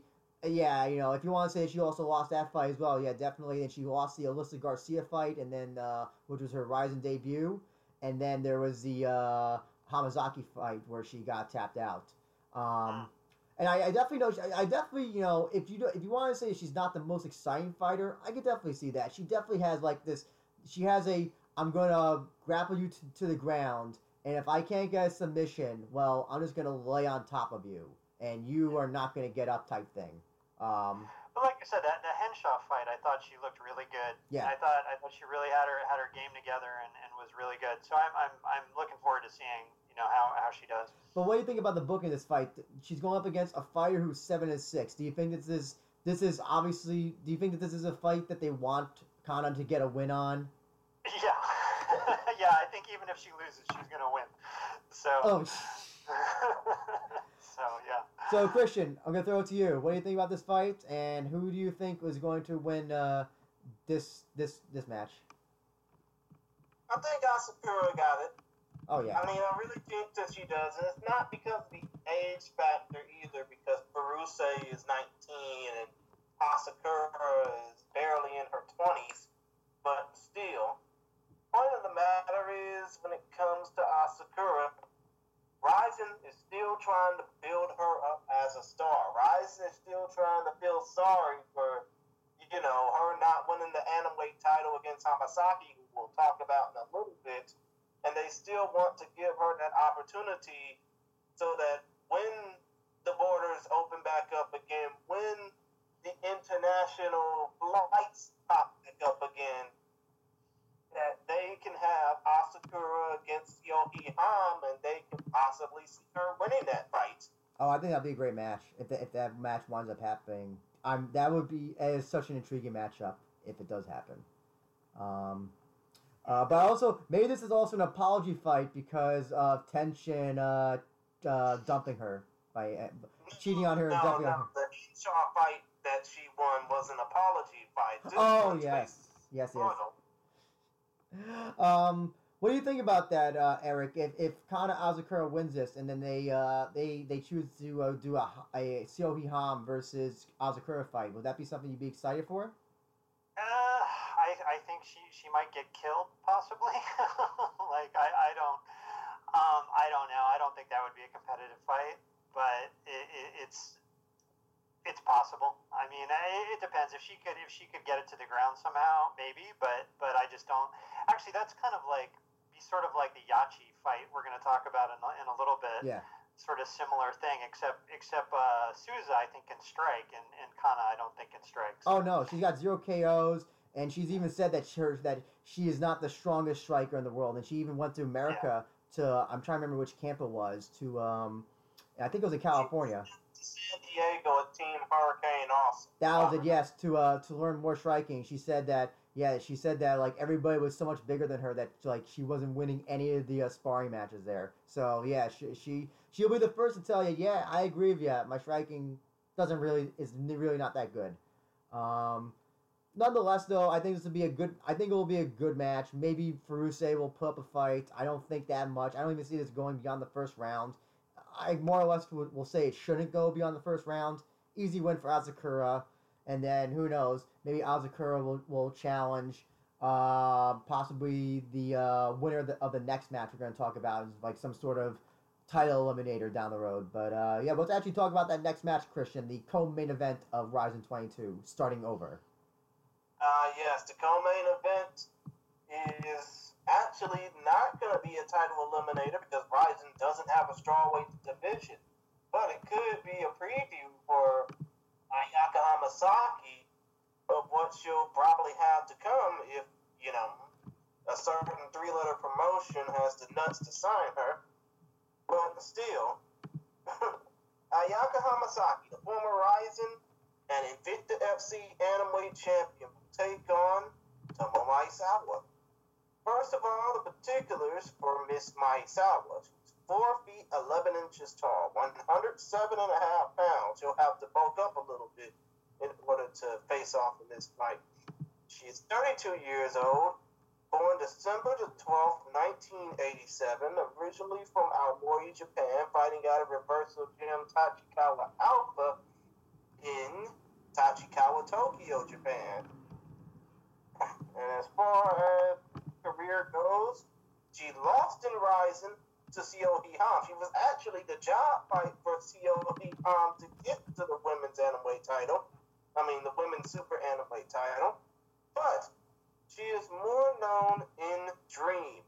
No, wrong. What the hell am I thinking? She is the current Deep Jewels Atomweight Champion of the World. She most recently retained that title at Deep Jewels 26 back on October 12, 2019, when she defeated career journeywoman Emi Tomimasu.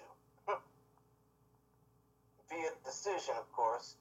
She's also a grappler who's competed on the Quintet Fight Night 3 card in Tokyo, and she's also competed for Road FC and Pacific Extreme Combat. And as far as the Princess of Yokohama, well, actually the Princess of Tokyo, Ayaka Hamasaki, she's 19-3 overall, 5'1", 107 and 3/4 pounds. She's 38 years old, born March the 31st of 1982, originally from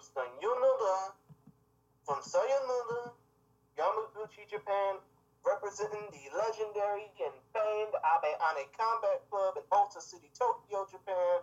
She is a judo practitioner who, before her loss to Seoki Han, had a 5-fight winning streak going for her in the Rising Fighting Federation, in addition to fighting for Deep and obviously fighting for Invicta, where she was the former Atomweight champion of the world there. And obviously, she is looking to get her belt back after losing, well, actually, after fighting Seoki Han the third time and losing that one time. But still, she hasn't fought since New Year's Eve. She's looking to get back on the road to winning that title back.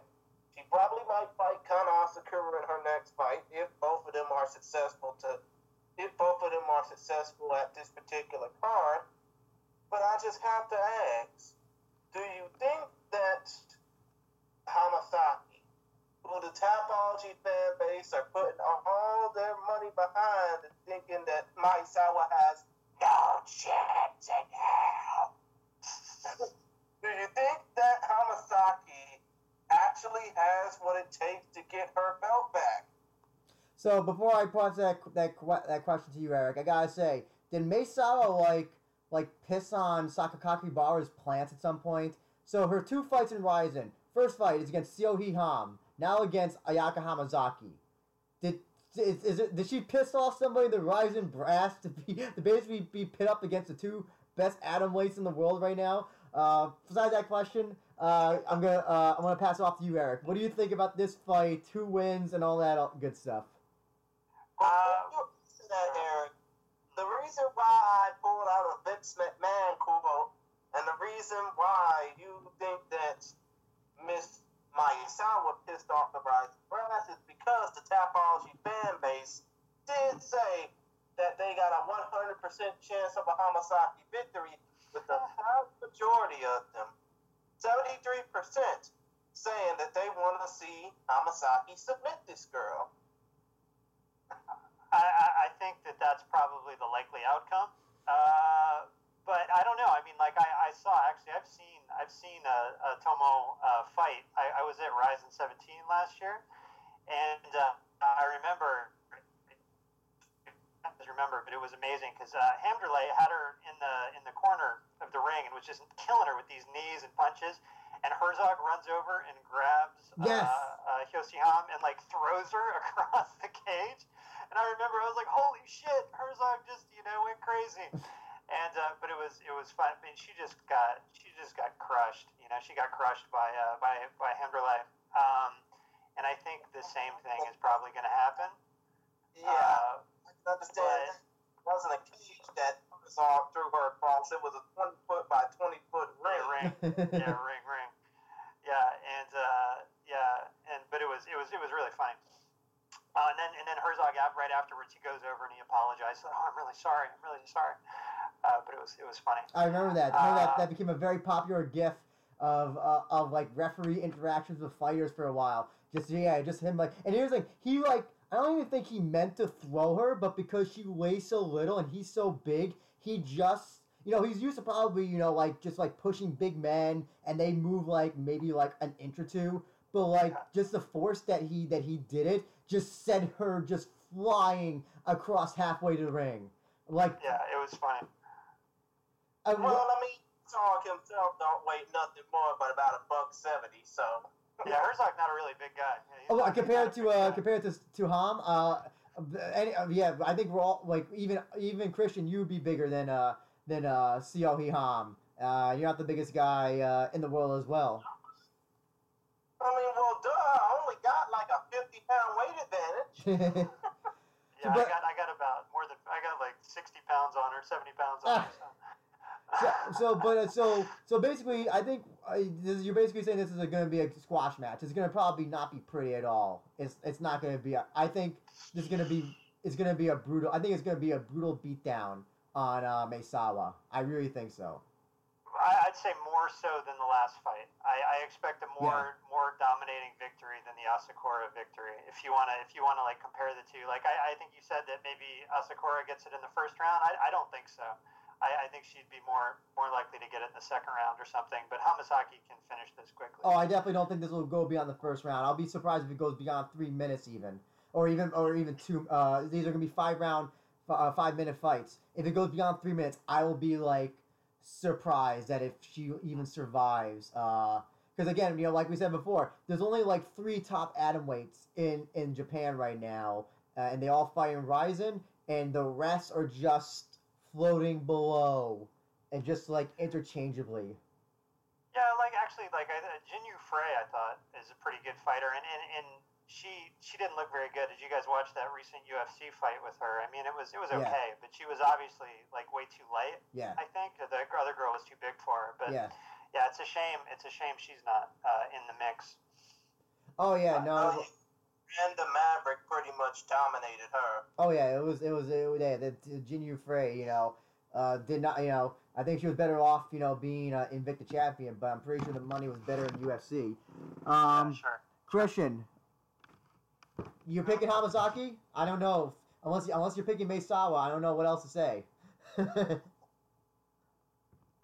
much rather watch Osuna Rashi Kintaro versus Bob Sapp again than pick Maesawa to win this fight.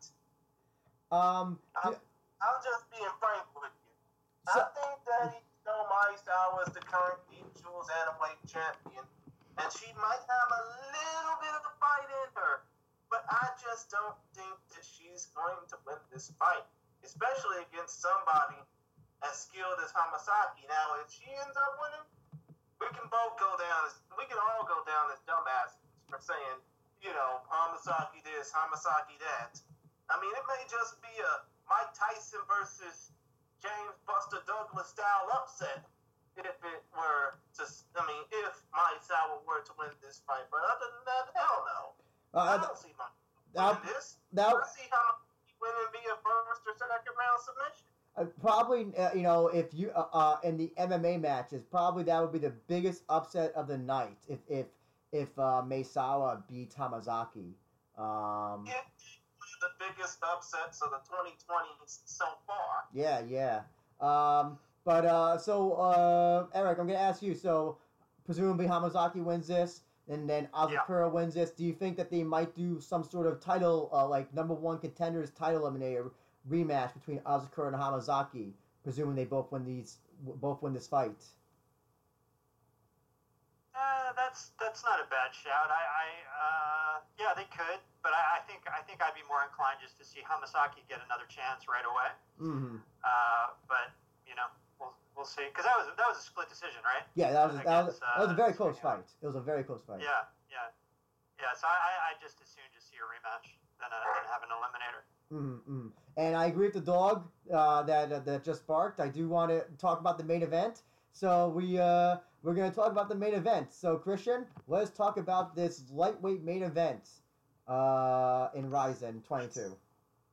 It's going to be contested at 71 kilograms or 157 pounds, pitting Roberto Satoshi de Souza versus Yusuke Yachi.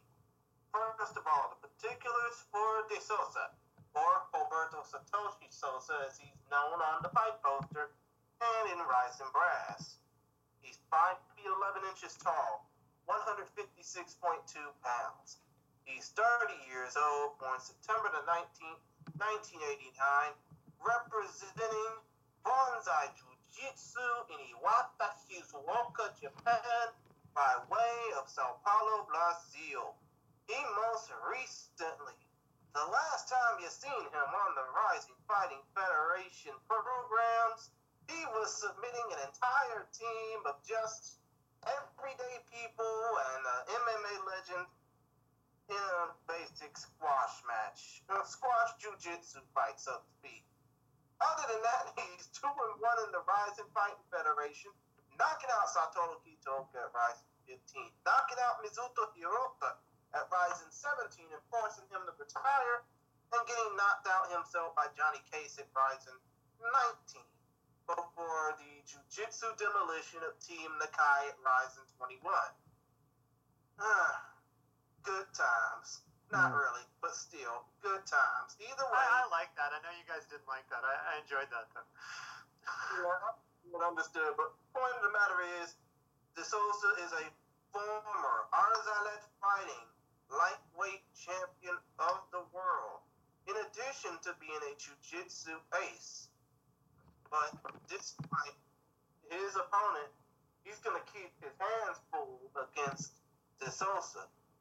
Yusuke Yachi, the former Pacific Extreme Combat featherweight champion, 21 wins, 9 losses overall, 5'9", 156.2 pounds, 30 years old, age 30, of course, born May 13th, 1990.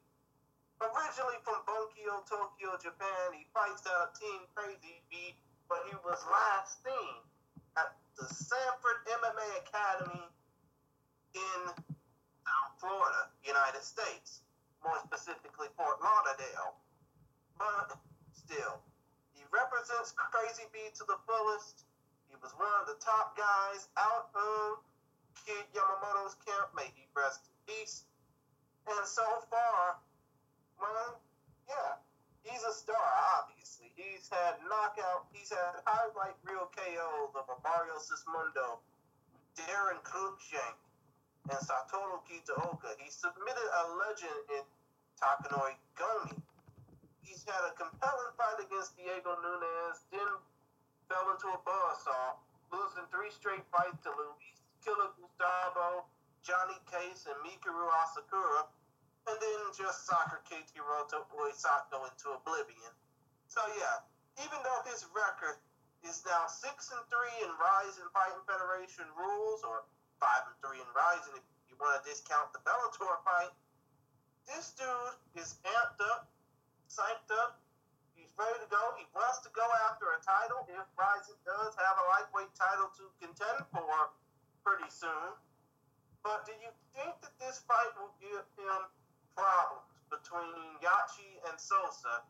And before y'all answer that, I do have to mention Tapology Faithful and their reaction. They think 76% are saying that De Souza is going to win this fight. 65% of them actually via submission. So yeah, who do y'all think is going to win this fight? Do you think that Yachi will have problems for De Souza and vice versa?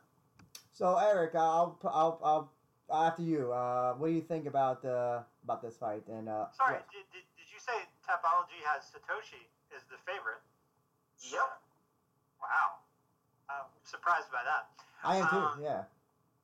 Yeah, I'm surprised by that. I thought a fair amount about this fight, and I was just like, oh yeah, Yachi's gonna win. He's gonna knock him out pretty quick, I would imagine. But then I was thinking more about it, thinking about Satoshi's fights, and it could be more difficult than that. But overall, I pick Yachi. I mean, I think. I don't know. But the thing is, it's tough because I actually really like both of these fighters, and I like both of these guys too. I think they're both, fun, interesting guys. So, but yeah, overall, I think Yachi is the stronger pick here.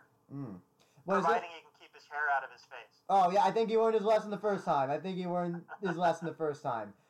What's interesting, though, is that I know the striking aspect will be the most interesting thing because you kind of think that, Satoshi, he's not this striking guy, but he has looked good on the feet. Yeah, he's got hands. Yeah, and he's, the Kitagawa fight, he looked okay, but then the Hirata fight, he looked even better. But the question is, Yachi I would probably definitely put as the better striker. But what do you think the game plan of Satoshi will be? Do you think he's just going to rely on the jiu-jitsu game? Or do you think he's going to actually try and strike with Yachi? Well, see, here's the thing, is I think that, I don't know. I think Souza, he's the kind of guy I think who would like to make the crowd happy. And he's big into, I love Ryzen, I want to be a Ryzen guy and all this stuff. And so I think maybe he's going to want to strike a little bit. But then on the other hand, you have Yachi who does dumb stuff sometimes. Yeah. So maybe Yachi's going to be like, I'm going to take him down. So yeah, I don't. It's really interesting. It's really interesting. I'd be curious to see how it plays out. But I really think Souza can hit.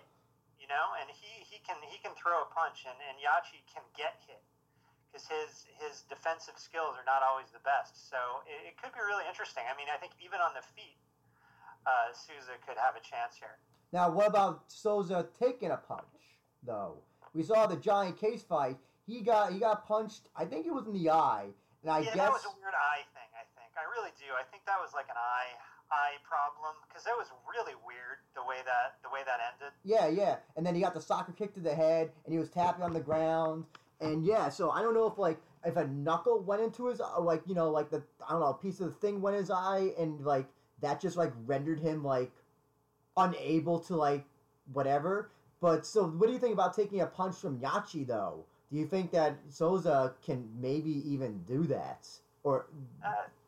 It's a good point. I mean, I definitely thought the Johnny Case, I thought it seemed to me that was just a weird thing where he wasn't really prepared for that. But I guess maybe now he'll be better prepared for that. So, we'll see.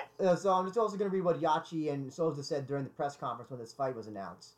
Yachi said, putting on events during such times may have several opinions, but as long as I'm going to do this, I want to make sure to put on my best performance and deliver hope and inspiration to the Japanese fan. I have been collaborating with several traditional martial artists on my YouTube channel, and I've been learning several things. Some may be useful in MMA, and I have been trying to convert them into my fight style.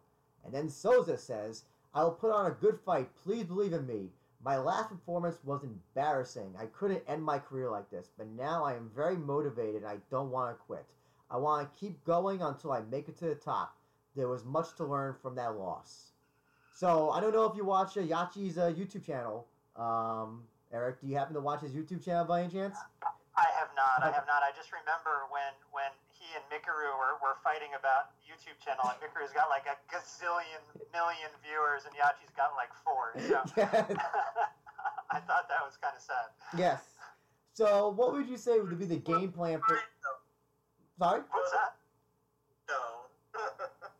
So what would you say would be the game plan for Yachi to win this fight, Eric? What do you think are the key 3 key things that Yachi could do to guarantee him a victory? Not to get taken down. Oh yes. Well, we've seen it. Not get taken down. Yeah. Yeah, I think. Go ahead. No, I was gonna say go ahead. Go ahead. No, I mean, I think that basically he wants to have a boxing match, and if he's kickboxing with Souza, I think you have to favor him to win the fight. The question is going to be, can Souza? I think the question is more, can Souza do what he wants to do than can Yachi do what he wants to do? Yeah. Here's another point as well. No elbows are allowed in this match. Oh, bizarre. Because both fighters have to agree to elbows, and all the other fights besides the kickboxing, the Ibada Ueyama kickboxing match, all the other MMA matches have elbows allowed. So that means that both fighters agree to it. But in this case, and I think I'm trying to remember. I think for Souza's matches, elbows have not been allowed in his matches because I think he does not like elbows because if he tries to go for a takedown, you just do a little elbow to the side of the head, kind of what is it? I'm trying to remember who got knocked out that way. Was it trying to remember who recently in UFC, I think. Yeah, Josh Barnett. Didn't Josh Barnett get knocked out that way or something? He tried to take down somebody and got elbowed to death or something. I think was it Christian, do you happen to remember? Do you happen to remember that by any chance? Christian? Maybe he's frozen. Oh, okay. But yeah, so obviously that's going to be another factor as well. If there's no elbows, that takes a real offensive ability out of the loop. To I guess in Yachi's case, because being the more well-rounded. Guys can I mean. Yeah, we can hear you. I was just asking you, do you remember the fight that Josh Barnett was in where he tried to go for a takedown and got elbowed to death? Oh,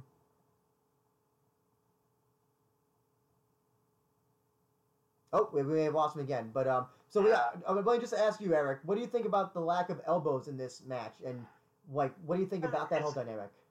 It's interesting. I've never considered. I guess that maybe Souza doesn't like getting hit. I guess, and so which I hadn't really thought about. But if he's saying no elbows, that's another indication that's true. Mm. I don't think it matters. I think Yachi can still strike. Still is going to be the superior striker. Also, he shows, you still got knees on the ground. You still got soccer kicks. You got all that stuff. So he's still got the tools. The other thing as well is that now you were there for that Yui Sako fight, right? Yeah, I saw that. Now, I saw that fight. I managed to see I also saw the Mikuru fight too. I was at the Ryzen 17 as well. Oh, okay. So, but what's the Yui Sako fight? So Yachi was losing at first, if I remember correctly. Definitely. But then he managed to make a comeback. Now, here's the thing with Yachi. He has not really looked good in a lot of his recent fights. I won't even put the Yui Sako fight up there, but the Mikuru fight, he got absolutely manhandled. And the Johnny Case match, his eye got all... You remember that, right? His eye got all fucked up. And then the Nunes fight, if you want to make an argument, since it was a split decision, I thought that Nunes won that fight. But that was from way back when. I don't know if you've seen that fight or even remember it. Yeah, I don't remember that fight. And then there was the Gustavo match, the one that when they brought in Gustavo as a late replacement, and then Gustavo just his hair. Yes. Yeah. So the question is though, like, do you? I know you said that if Yachi doesn't do anything stupid, but I don't know. Is that kind of just something that he just? I don't know. It's almost like. It's almost like I don't know, like it's something that he just can't help. Like it's almost like unconsciously that like he doesn't realize he does these things that put him at a disadvantage. I actually think that's one of the reasons I like him is because he's like very human, and he's often kind of like the underdog, and especially when his whole thing with Mikuru too is he's like talking shit with Mikuru all the time and he's not going to win. He's not going to win the fight. He's not going to win the argument. But actually, I remember that fight with the Asakura fight. I remember that was closer than you're saying. I don't know. Maybe I'm misremembering. But I thought he did better than that. Like especially because at the end they were just like fuck it, let's just throw. Yeah.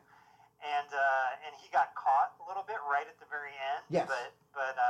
That was a big fight. Yeah, he knocked him down with a jab, I think, Mikuru, and Mikuru kind of just walked away with his hand up in the air, kind of just kind of doing like a mock walk away knockout type thing. Yeah. I thought that was a good fight. I mean, I remember that being a good fight, but I haven't watched it in a while. So now, but yeah, I think like you're saying now, I think Yachi could Yachi fuck this up? Absolutely, absolutely he could. Now, in the case of Souza, what do you think? You think obviously his biggest advantages will be jiu-jitsu, make it a jiu-jitsu fight, get him down to the ground, submit him as quickly as possible. But the question is, it seemed like in his previous fights he was kind of doing like, and you watch one, the Gary Tonin thing, where Gary Tonin was kind of when he first started, he was doing the heel hooks and all that. But then I remember in his second or third fight, he was almost like deliberately trying to not submit his opponent, like trying to show, look at me, I can do MMA. Do you think that Souza is gonna maybe I know you said he wants to put on a good thing for the crowd, but he might also want to show, look at me, I'm a full-fledged MMA fighter, just not a jiu-jitsu guy. Let me try to stand and bang with this guy.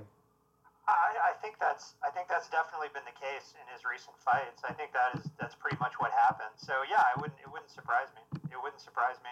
But the one thing is that, like, the quote you read that I hadn't heard about him, like, I don't want to go out like that, or I don't want that to be my last fight or something. That sort of surprised me because I know his brother decided to retire, yes. Right? So maybe, I don't know, maybe he's thinking about retiring too. And if that's the case, I wouldn't have a lot of confidence. Well, he also got his jiu-jitsu school and I forgot where it is. It's in that Hamamatsu, I think. Is it Hamamatsu? Yeah. So wherever all the Brazilian people live. Yeah, it's like So, if he quits, he's still got that. He's still got people who train there and who fight, and he can still train. So this MMA thing, is not the be all end all. Sure.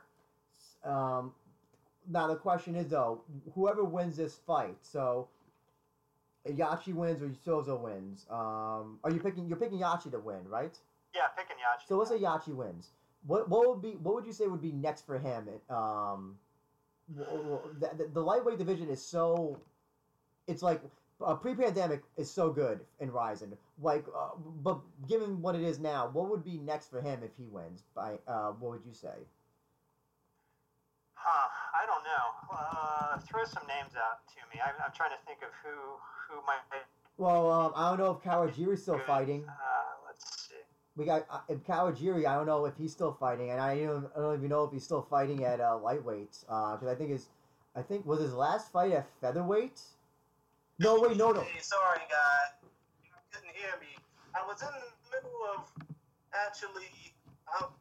Shit. I was actually in the middle of a call with my parents. Oh, no problem, Christian. I was just asking Eric, who if Yachi wins, who he's picking to win, who might be what would you do next for Yachi? Any potential opponents? And unfortunately, now the lightweight division is not as heavy as it was pre-pandemic, but you got Kawajiri. Trying to think of. Get his ass kicked by Tofik, I guess. He could. Tofik said he would be back in October. He did say that. So. That could be. I mean, that would be. I could see that fight. Just get him. He'll get handled, but it might be something they would do. I mean, here's the other question I'm going to ask you as well: is if Yachi wins, this would be his fourth, I think, loss in Rizin. Do you think Rizin will cut their losses eventually at some point if he just keeps on fucking up the big time? I guess you could say. I think that was the fight, the Hiroto fight, right? That was the loser has to quit kind of fight. I'm pretty sure. Yeah. I don't know. I mean, I think he's a crazy B guy though. They're not. Like Ersan Yamamoto is fighting on this card, right? Yes. So I think they can keep Yusuke Yachi as well. Yeah. So if he does lose this fight, this will be his fourth loss in Rizin. Yeah. I think the crazy B connection saves him. Gotcha. Christian, so what are your thoughts about this fight? Who do you think goes out in the main event as the winner? Oh, did we lose you again? Christian? Okay. Well, in the meantime, I'm going to give my thoughts. I think, I do think Yachi will win this. I mean, I don't know how long. I'm just trying to think of how. I could see this kind of going all 3 rounds, though. And I feel like this. I don't know if Souza's going to even try to even. If Yachi is smart, he basically just has to practice defensive grappling at most, and the rest, hopefully, you don't fuck up like he usually does. But what I'm hoping, if Yachi wins this, though, that'd be a great arc. Imagine that redemption arc. You lose your 3 fights in a row in Rizin, and then now you're suddenly making the comeback up the lightweight division, and then who knows? Maybe you'll earn that fight against Tofik at some point. or get a rematch against somebody who he's lost to. I do think that the edge in this is Yachi. I'm actually really surprised Tapology is weighing heavily on Souza. I definitely it's definitely an intriguing fight stylistically. It's stylistically I think is probably the fight I'm most intrigued about, just because I have no idea how this fight can go. It's almost like evenly split how this can go. I hope it's an exciting fight. There has really never been a bad Yachi fight. Never been a bad Sosa fight. All of his fights have been finishes. So, I hope that trend continues with Sosa.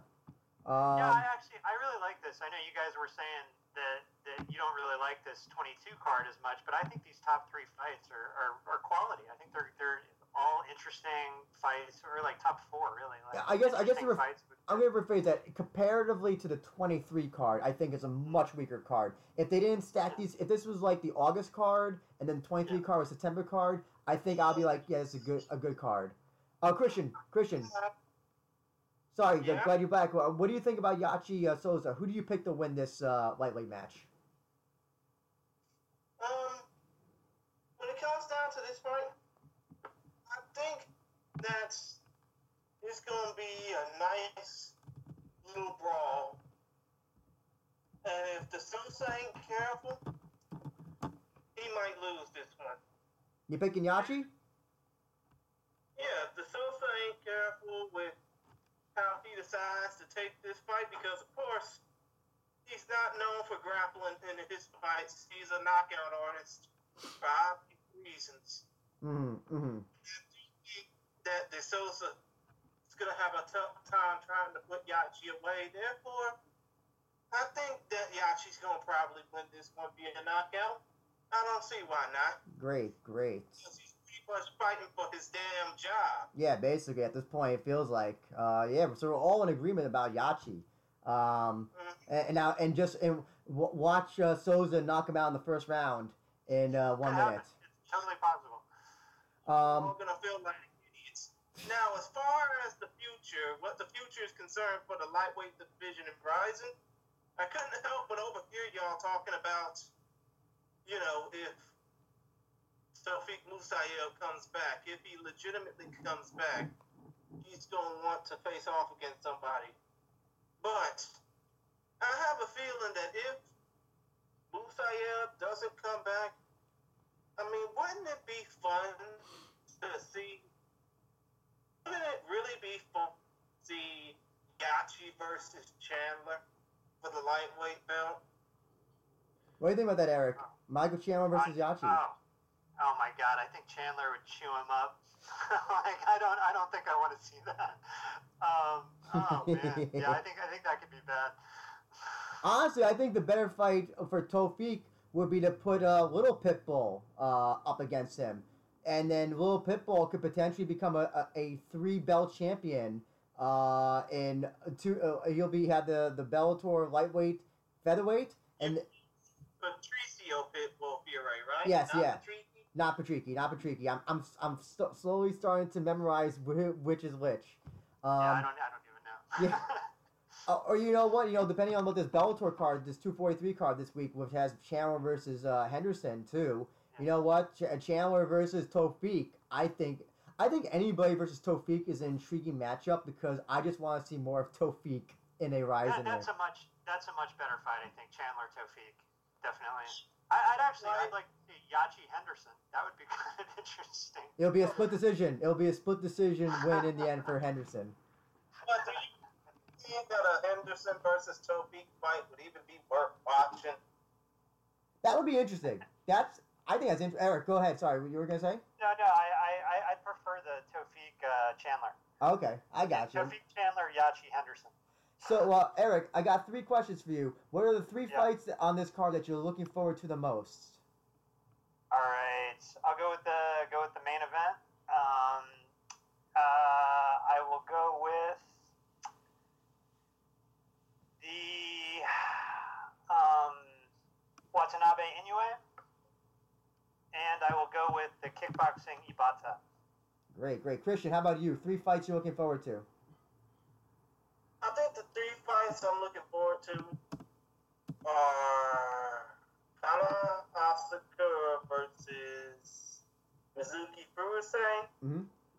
the Rui Ibatsu bout, and Naoki Inoue versus Shuto Watanabe. Gotcha. So for me, main event. Second is the Rikuto Shirakawa versus Hagiwara matchup. 7-7 versus 0-2. Listen, Nice. that fight is either going to be a terrible fight of two men fighting in a phone booth type thing. I'm expecting so much for that fight and so little at the same time. And then the third fight, the kickboxing match between Nadaka and Yushid, just because the J-Kick fans have gotten me into a frenzy about why this match is like really exciting. I should like pay attention to it because of Yoshinori Nadaka. Yeah, that could be really cool. Could be a good fight. Anything else before we go, Eric? I want to just give you opportunity. Is there anything else you want to say about this card? Any of the fighters? Or anything else that you, I don't know, anything else? Or as well, any fights that you're looking forward to for Ryzen 23? I know you won't be able to discuss, but yeah, feel free to talk about Ryzen 23 briefly if you'd like to. 23? I don't know. I haven't actually looked at that all that closely. Of course, the main event there, of course. I don't know. I know you guys talked to Full Swing. How is he? Was he confident about his matchup? Because I don't think that's going to go well for him. Oh yeah, he was very confident. He's pretty sure he's going to behead Motoya. Okay. We'll see. Yeah, no, it should be interesting. I just hope you guys find a way to watch it. I hope that the TV thing works out. Yeah, because that would really suck, and I actually hope so too, because I prefer to watch with the English commentary. So, are they doing the thing? Smash Striker, hoping we can get commentary. Smash Striker sitting in a damn bathtub. So, actually, question. Oh yeah, the. Go ahead. Oh no, I was gonna say. Do you have any plans to go to either show, or or not even a thought, just because of what's going on?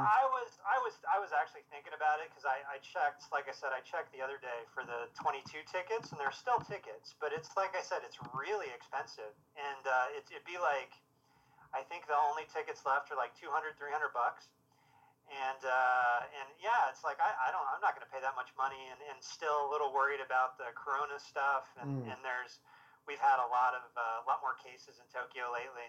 And so, yeah, it's like, I don't know. I think I'd rather just watch it on TV. When I went to the Ryzen heavyweight tournament, openweight tournament finals, that was Crow Cop versus Amir Ali Akbari in the main event. That was also the one of Gabby Garcia versus Yumiko Ohota, when Ohota bounced off the ring ropes. The tickets... It was pro wrestling. Instead, she ended up getting an ass kicked. That was Saitama Super Arena, and my tickets cost $180. So that's relatively cheap. That was relatively cheap, I think. To hear that they're up that much, that sounds. Well, I'll tell you, so I went to 17, and I went to Bellator Japan last year. I paid $60 for each of those tickets. Oh my god! So yeah. So I mean, I like paying. I'd like to pay under 100. You know, and so these are definitely more than 100. So. Gotcha. With that being said, Eric, I just want to give you the opportunity once again, plug everything that you're doing for MMA, social media. Go ahead, plug all that away. Yeah. Just if you guys just pretty much, you can follow me on Twitter at FightPros, FightProse, and you can find links there to my Substack and articles and stuff. Like I write about JMMA, I write about sumo, I write about One Championship. I've started writing about like shitty movies, kind of having fun doing that. So yeah, it's just like a fun blog. So come check it out. Just briefly, what did you think of the Rod Tang and Stam Fairtex matches that just happened this past weekend for one?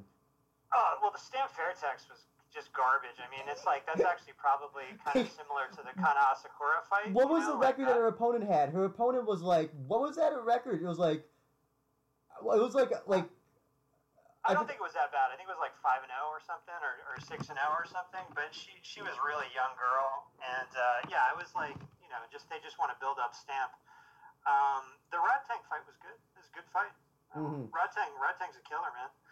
Do you think we'll ever get to see that Tenshin rematch that so many people want to see, or you think that's gonna be, or you think that's just because he's in one? That's just like it's now a dream. Yeah, I don't know. I mean, like with Ryzen's finances and One's crazy finances, you never know. But probably not, I would say. But yeah, Rodtang is really fun to watch. So definitely cool. Great. And Christian, I'm gonna throw off the sign off to you. Okay. Now, when it comes down to the plugs, you already said them, Andrew, but I'm gonna repeat them in case the people didn't know. You can follow us on Twitter. The show tag is at We Are Rising Pod. WeAreRizinPod, all in one word.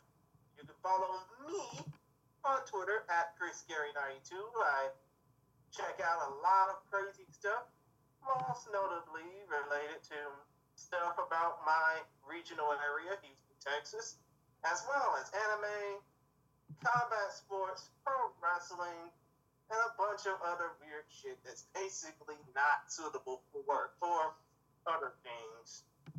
Andrew is on Twitter at ABenja1, ABENJA1.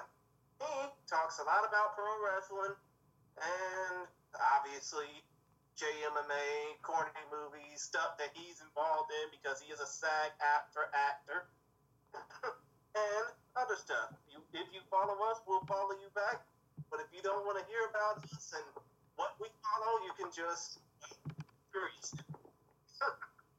As far as the show goes, we're on Spotify, Apple Podcasts, SoundCloud, YouTube, and I think other providers as well. Yeah, Podbean as well. And we're hopefully soon going to be streaming on a whole other podcast providers such as Himalaya, Google Podcast.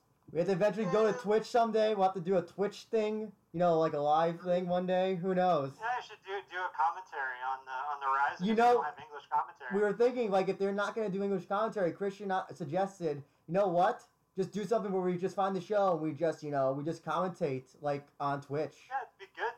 I think it'd be good to do. I'd have to get drunk, though. Because I would be upset if I mispronounce a name or a move, and if I'm drunk, I won't remember it. Yeah, and I would have to endure trying to sit up for 6 straight hours or less. Oh, yeah, that's true. Oh, yeah, Jesus, it'd be the middle of the night for you guys, too. Huh? Don't get us started on the Ryzen intermissions. We'll be here forever. But it's like I said, when it came down to the dual interview that we, Andrew and I, did with Nakata and Mamoru Oi Full Swing, Ryzen 22, Ryzen 23, taking place next weekend, August the 9th and August the 10th as of this record.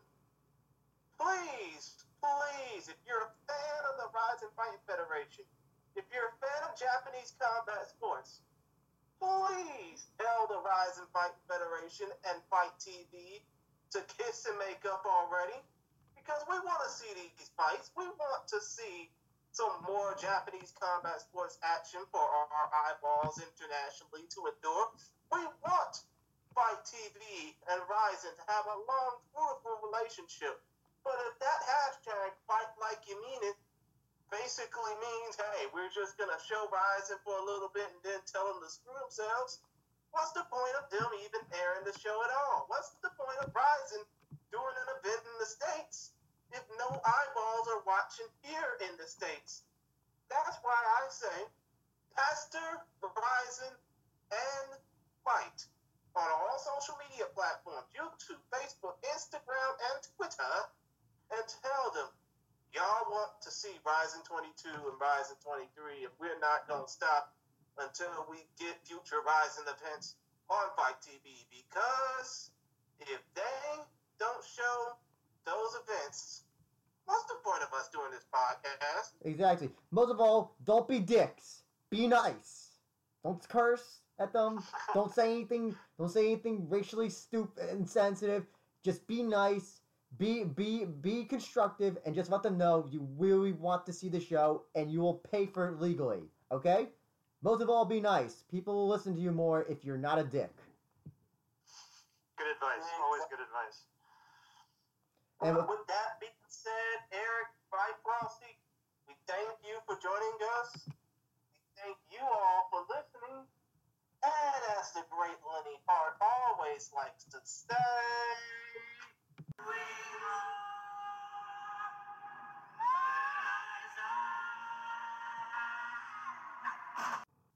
and just like that, we out this mug. Talk to y'all later.